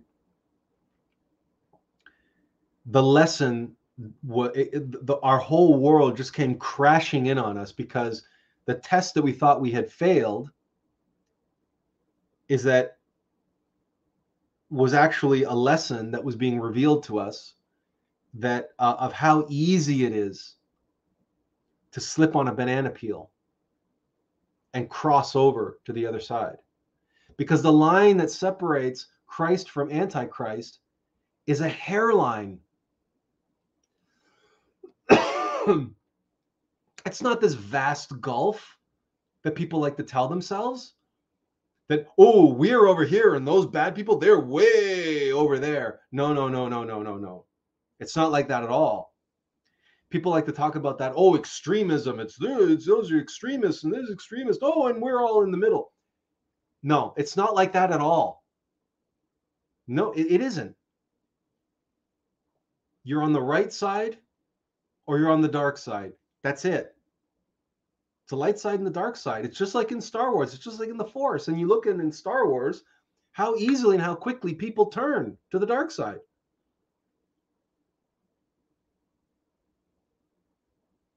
It's a slip on a banana peel.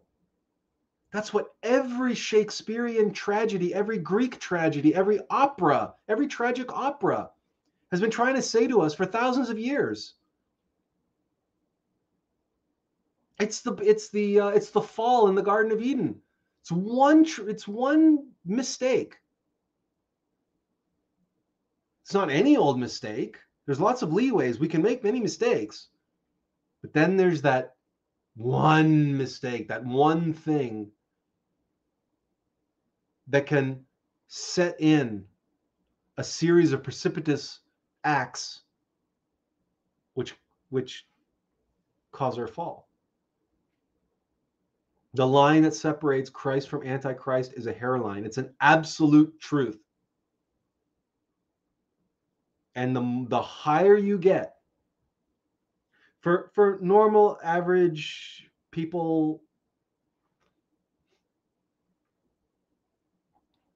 not so much, because they don't fall into the rule of the higher they climb, the farther they fall.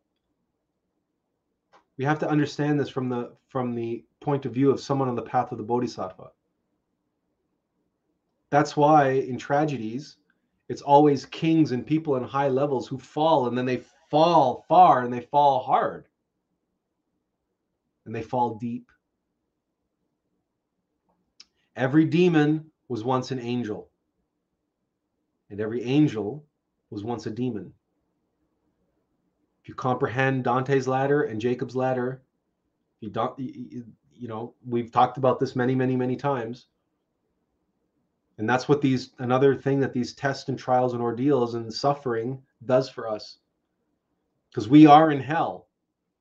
We have to go into Mordor like Sam and Frodo. And we have to follow our egos into Mordor. We have to follow Gollum into Mordor. Our egos are our guide. Our suffering is our guide. Our temptations are our guide. Deeper and deeper and deeper into the heart of the lands of the enemy, and into the very heart of the mountain, the very heart of Mount Doom,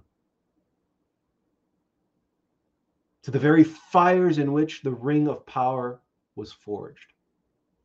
Only there, in that fire, can it be undone and unmade.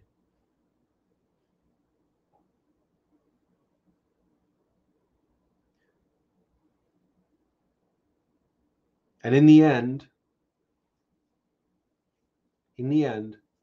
there's no celebration, there's no accolades, there's no rewards, there's no ticker tape parade.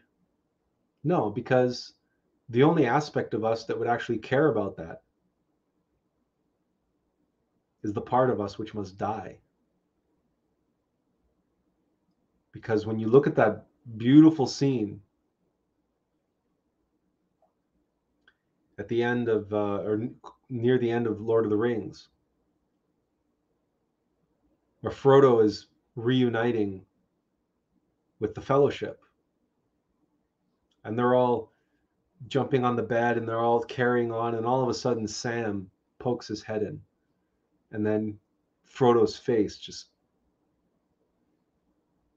and he just, Elijah Wood with those piercing blue eyes just gives Sam that ever so, yeah, no one's ever going to know the hell that we've been through, the hell that we went into and back again together. And Sam and Frodo have this intimate moment, this intimate connection of self-knowledge that nobody else will ever know. And it's not meant for anybody else.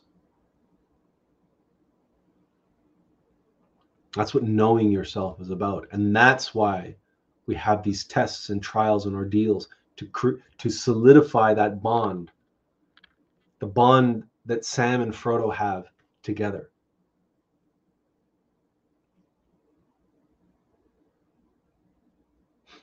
It's the bond that goes beyond the fellowship, because when the fellowship breaks, Sam and Frodo are the ones who together they continue to fulfill the task, the great work. And the tests and the trials and the ordeals along the way are their birthright. They are their destiny. Now, we can, in this context, go and read the myth of Heracles, or also known as Hercules, and the 12 labors he undertakes. It's the 12 labors of Hercules, again, relate to the 12 individuated aspects of the being.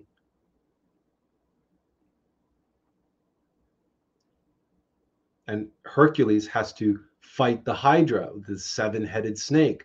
The same seven-headed serpents that Buddha had to raise, but Hercules has to defeat the Hydra first.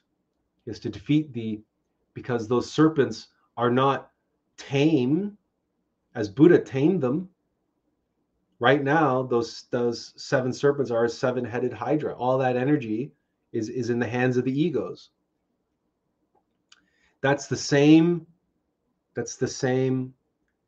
symbol as in the book of Exodus, when the Israelites are being bitten by the serpents in the desert, and they beg Moses to help them, to give them a solution.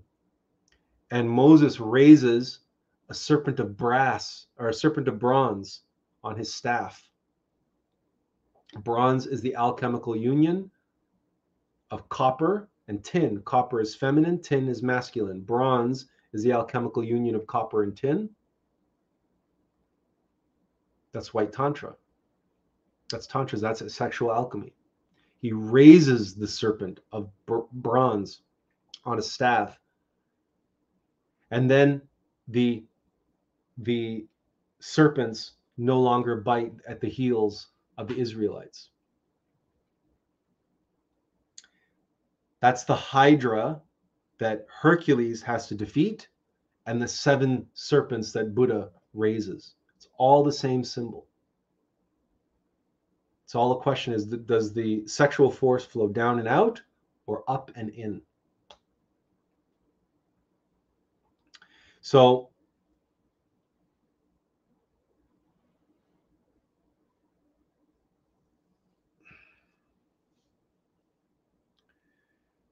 we're almost on 3 hours. Mugaboo, we're sorry you didn't get a notification, but no, YouTube does not automatically send notifications.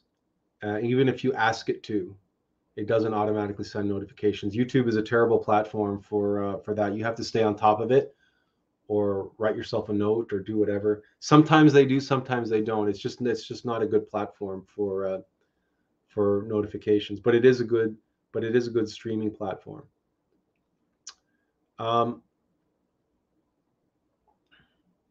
Azazel, one more comment. He said, yes, we have asked many times why we were given these gifts, but not others. And the answer must be that we must give of what we have. Exactly. Exactly. The gifts that we have are here to be given away for the sake of others. Service to others, sacrifice for others. sacrifice of ourselves, giving of ourselves. What we have to give must be given away. But we have to be practical. We have to survive. But if we put ourselves in the hands of our Divine Mother, we will be looked after one way or another. Opportunities will come. We will survive. We will have what we need. It's just we might have a very different understanding of what we need versus what our innermost knows we need or don't need. What our Divine Mother knows what we really need and what we want. Because our Divine Mother is not in the business of giving us what we want. She's in the business of giving us what we need to complete the journey, the path, the mission, the work that we came here to do, our destiny.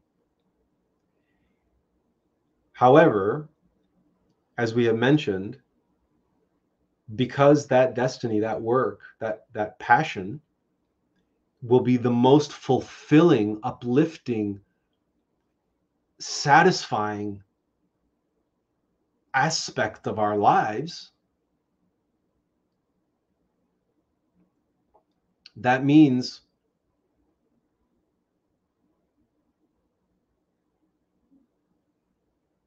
we will be willing to sacrifice for it, because we will know that there's nothing else that can satisfy us in the same way. Not money, not fame, not fortune, not whatever. If we need money and fame and fortune to do our work, well, then so be it. That will come, that will flow, but not before it's time, and certainly not for us to indulge ourselves in. It'll be to flow through us. So, for example, if money, fame, and fortune need to happen for us for the sake of the Attlas project, for the sake of suffering humanity, then they will flow, but they will flow through us for the sake of others. Won't be for my benefit. I've said before, and I've said it again, no matter how much or how much worldly success comes to the Attlas project, if I have a car, it's going to be a small, practical car. I don't need supercars. I don't need Mercedes Benzes. I don't need, I don't need these things.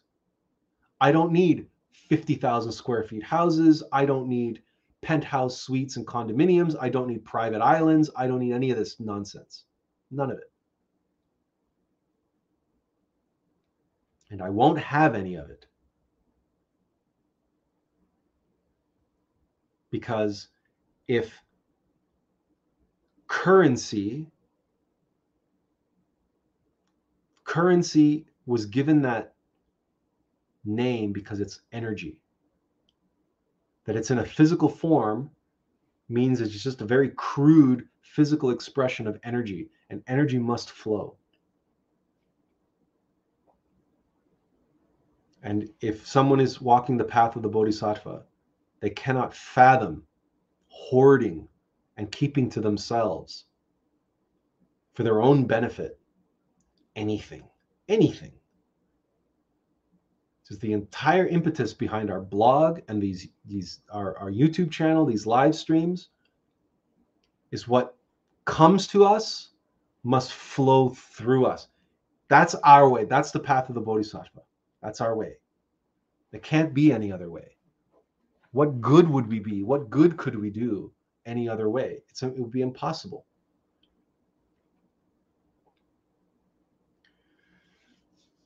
All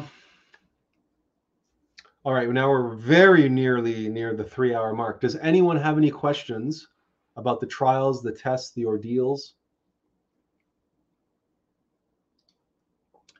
Mugaboo says, I feel the exact same way. Why have a house with 10 rooms when 2 rooms are enough? I do like comfort, but a small house or condo is enough. You know, it's amazing what constituted the American dream in the 1950s. You look at those wartime houses that were built right after the Second World War, and And sure, there was a car in every driveway. I mean, but that's in North America. That's just the way North America was built. It was built by the car companies in many ways, and all of that stuff, because they became very rich and powerful during the war. Before the war, cars were still relatively rare for most people. But after the war, everybody had a car. But the little houses, those wartime houses, those houses from the 50s and 60s, they're still around. And you look at them and you realize there were families of 5, 6, 7 living in these little things. And they're like 900 square feet, 1,100 square feet. They're tiny.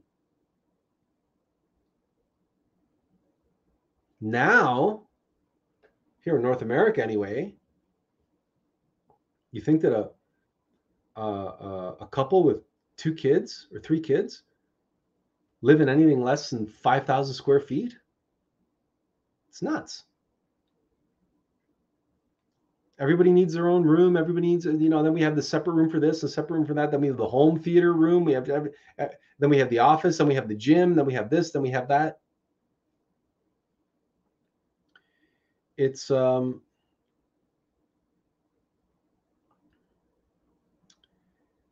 we were in Japan that we discovered just how little we needed. And we won't tell you again. We've told the story a million times, and our regular viewers are going to be like, "Oh God, not this story again." So, but we had a tiny, tiny little apartment. Tiny. I mean, it really was tiny. I mean, by Japanese standards, the building that we lived in was called Leo Palace. By Japanese standards, it was a palace. So, anybody else have any other questions, or does anybody want to share anything in terms of tests or trials or ordeals that you've experienced, that you've gone through?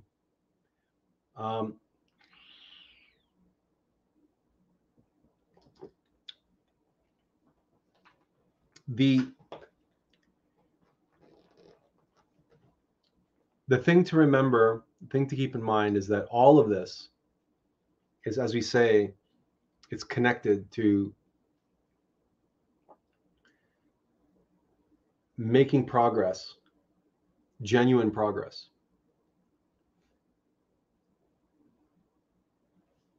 Mugaboo says, "It seems my life is full of ordeals." Well, Mugaboo, one of your ordeals is that you missed the live stream, but the good part for you is that you can go back and watch it again, because it's going to remain on YouTube. So you can watch it, and hopefully by the end you will see that the ordeals that you are facing, as difficult as they may be, are there for your benefit. And Jennifer says, "I watched Lord of the Rings while facing some very difficult and life-threatening trials. I felt like there was no chance of surviving. The story of Frodo and Samwise touched me so deeply because it was exactly what I was facing. It's an incredible story of facing trials and tribulations." Yes, yes, it is. And it's a story of triumph. Mugaboo says, "I was born in Africa, and by the age of 14, went through 5 countries, seen 2 wars, went from super rich to super poor." What have you learned? What have you gained?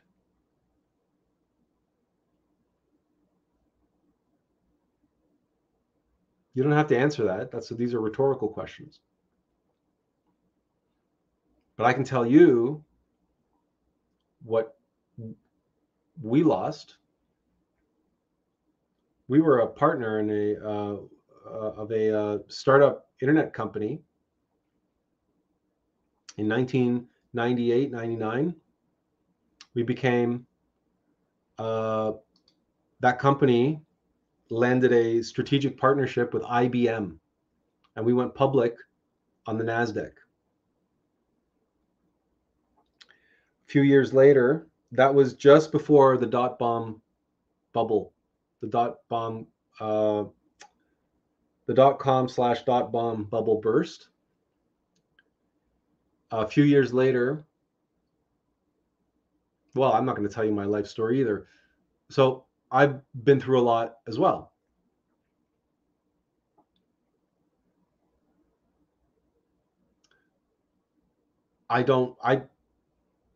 What I have to my name is basically the equipment that I'm using to be able to do these live streams.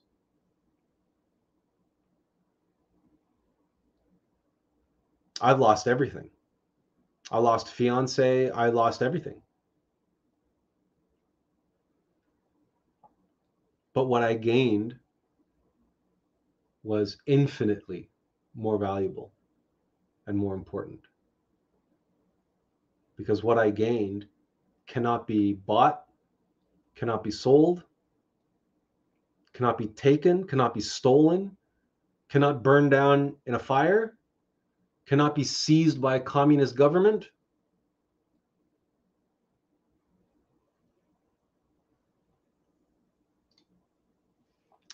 Benjamin says, when you mentioned earlier that our innermost being is the one carrying the burden, it reminded me of Jesus' words when he said, whoever wants to be my disciple must deny themselves and take up their cross and follow me.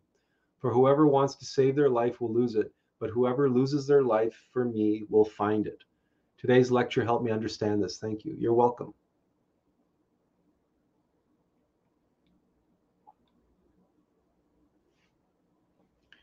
But that's it. You must deny yourself and take up your cross, take up the cross and follow Christ. Christ did not come here to make Christians. Christ came here to show us the way, the path of the Bodhisattva, the direct path, as did Master Samael. Azazel says, regarding pride, we were referring to earlier, was basically what had to be sacrificed to leave the temple. Ah, right, okay.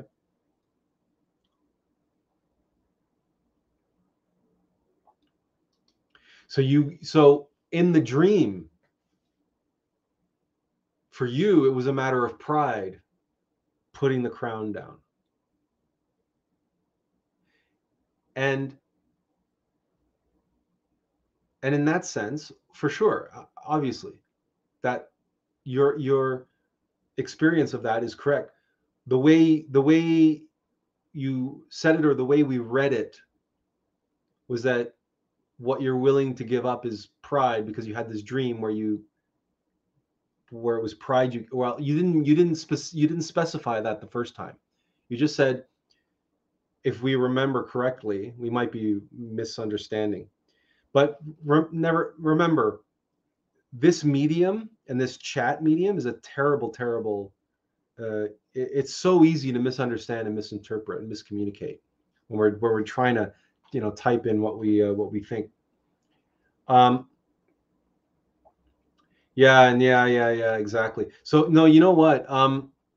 Normally I put the link in for you to join and everything else, but today, for whatever reason, because of all these technical difficulties and the chat was going crazy and everything else, we thought better of it, because the chat was already enough of a distraction. We needed to be able to face that distraction and get through this discussion and sharing of the tests, trials, and ordeals, because frankly, it's not talked about enough. It's not understood. Even as we were relaying the test, the trial, even after all the preamble, and we were relaying our test, there were responses in the chat saying, oh, that person was this way, and that person was that way, and that was just inhumane, and that was this, and that was that. And I'm like, you see how easy it is, and how common it is, and how expected it is for us to be judgmental and judge others as being this way and that way and the other thing. Meanwhile, they're being that way for our benefit. They might not know it. They might be completely asleep. But our our our divine mother is orchestrating that they be saying and doing these things. And it's just such an automatic reaction that we have, saying, oh, they should never have said that. How dare they say that? Oh, well, where does he get off saying that? Well, where he gets off saying that is your divine mother needed him to say that. Whether it was to trigger your ego or to do this or whatever, or to put you, get you off your guard, get you looking at yourself, get you, it's a test. And it reminds me of the people like back when I was in school. The people like, I can't believe that they put this on that test and that on that test and whatever. It's a test. Why didn't you study for it? Why didn't you prepare for it? What were you expecting? You were expecting it to be easy? You're expecting just to glide through it, surf through it? And especially nowadays, this is a message that needs to get out there, because the generations that have been raised, the millennials and Gen Z, have been completely ruined. They expect participation trophies just for showing up. And like all those new age so-called self-styled indigo children and seekers and spiritual this, that, and the other thing, they have no concept of what we're talking about here. They think that they're going to eat their mushrooms and drink their ayahuasca and rub their crystals and do their Reiki right into nirvana. No, they won't. And no, hatha yoga is not going to get you there. And Bikram hot yoga is not going to open the doors for you. It won't. You can do all the mantra in the world. You can even do all the meditation in the world. It's not going to get you there if you do not pass the trials and tests and ordeals. If you keep making the same mistakes over and over and over and over, guess what? You ain't going anywhere. And if you keep doing them for 108 lifetimes, guess what? There's only one place you're going. And that's for mechanical nature to wipe your monad clear of its burden, because it's beyond its capacity. It's too much. It can't handle that burden anymore. It's accumulated too much karma, too much garbage, too many egos.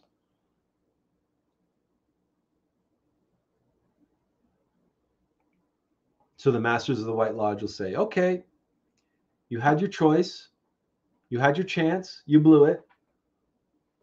We'll see you a couple thousand years from now when you return from hell and get reinserted into the mineral kingdom, and you'll be a fresh, clean baby monad.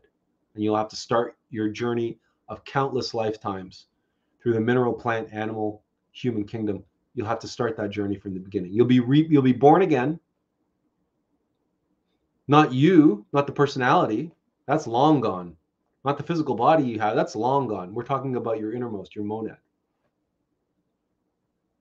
Be reinserted into the mineral kingdom to try all over again from ground zero. So there's mercy. There's severity in that, but there's mercy there. Because nobody, not even the masters of the White Lodge, can make you do anything that you don't want to do. And nobody can walk your path for you. Nobody can fulfill your destiny but you. As Azazel says, yeah, besides, we must leave the temple for either side of us to take charge. And he says, yeah, the karma for wasting the gifts is knee-jerking to even reflect upon.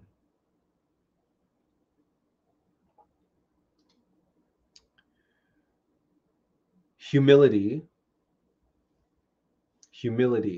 is the way. That's our parting message. To pass the test, trials, and ordeals.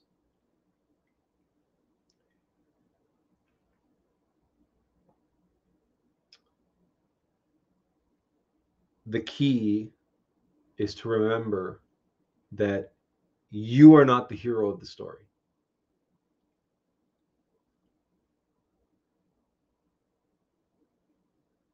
That when you're facing tests, trials, and ordeals, you are here to serve your innermost master.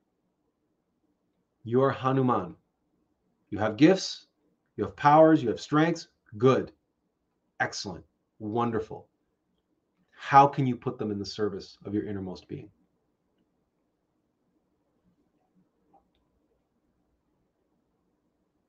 And it's very important because, well, you know,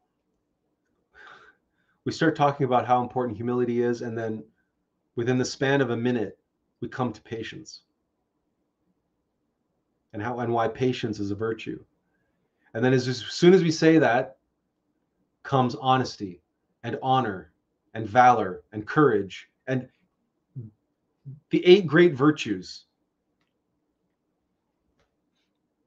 Clearly, the old timers knew what the hell they were talking about when they talked about the 7 deadly sins and the 8 great virtues. Saint Augustine, and Thomas Aquinas, and all of the Stoics, like Marcus Aurelius.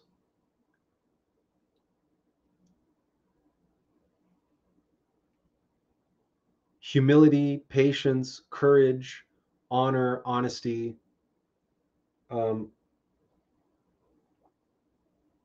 These will serve as your weapons. These will help you get through the challenges, the trials, the ordeals. And these flow through you from your innermost hero who possesses them, who has these in abundance.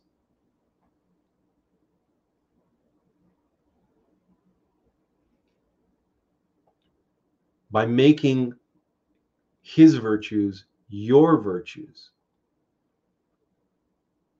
you are doing as Azazel did in his dream, taking the crown off and setting it aside and leaving the temple and going and digging yourself a grave so that your innermost hero can come in to that temple, put on the crown, sit on the throne, and throw open the doors of the temple to allow the masses to come in, and all that he is and all that he has to flow out from that temple into the community, into the countryside, into the nation, and into the world.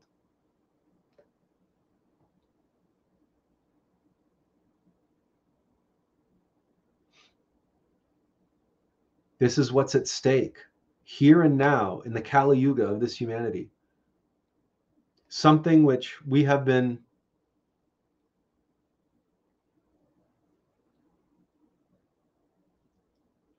not wrestling with, not even toying with, contemplating.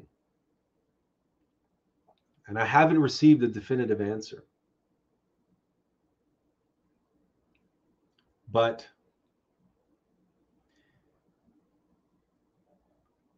And that's because it is still only, there's a speculative aspect to the information that came our way regarding some important dates. So we haven't shared it yet, and we won't until we get a clearer confirmation. But let's just say that none of us have any time to waste, and that the stakes could not be higher. And we mean on a humanity level, on a global level. The stakes have never been higher for this humanity, ever, ever, than they are right now. And your role to play in that, the fact that you're here listening and watching, is proof of that. Find your role. Find that destiny. Go within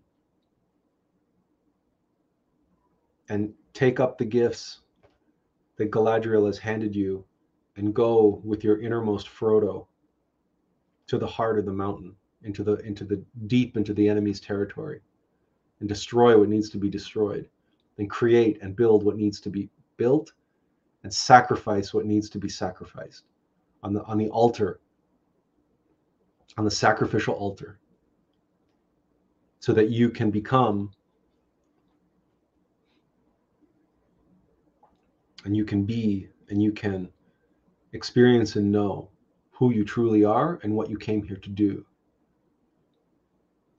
And know that feeling of accomplishment and that feeling of fulfillment and that feeling of purposefulness, because that is the true meaning of life.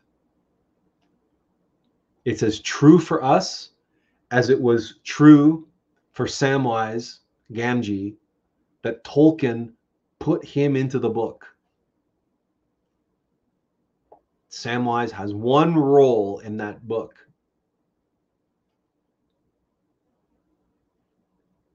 and that's to be Frodo's gardener, to tend to the earth, to tend to the earth. These are the words of Attlas, my friends.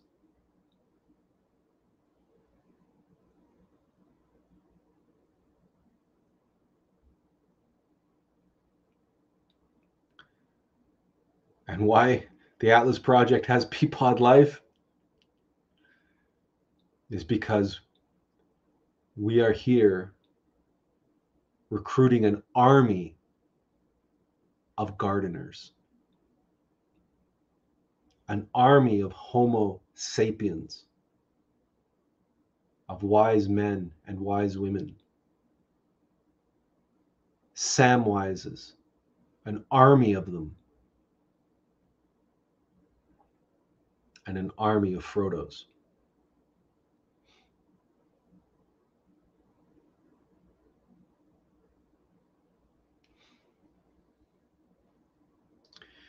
As Azil says, this was a very beautiful stream.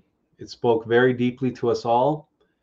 I hope and I pray you could all understand and hear us speak with our technological encumbrances.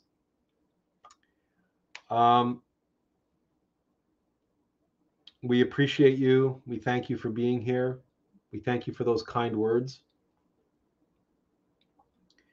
And we hope and we pray that you will have the strength and the patience and the humility and the courage and the valor, the honor to face your tests and trials, ordeals, with those and other virtues and all the gifts which you have been given and all the tools at your disposal and all the weapons that have been handed to you.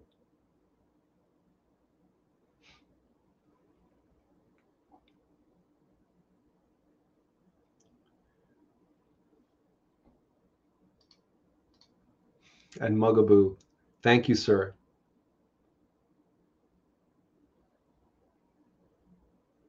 It came into our mind and we held it and we just waited.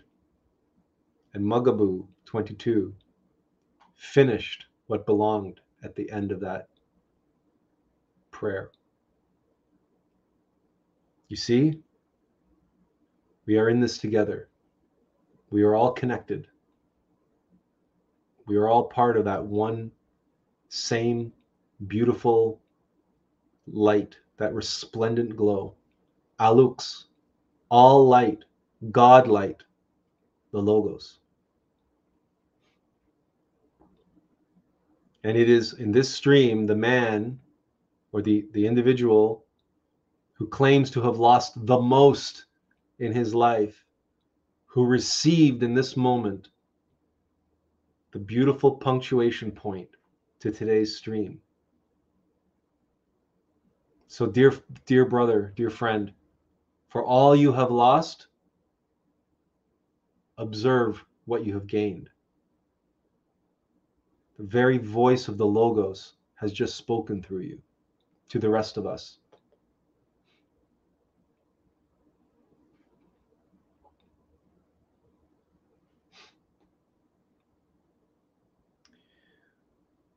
And on that note, everyone have a good week. We hope to see you back next week.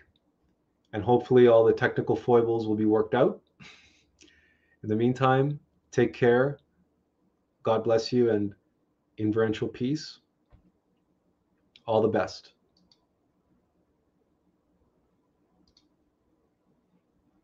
And to you, Safi. Take care now.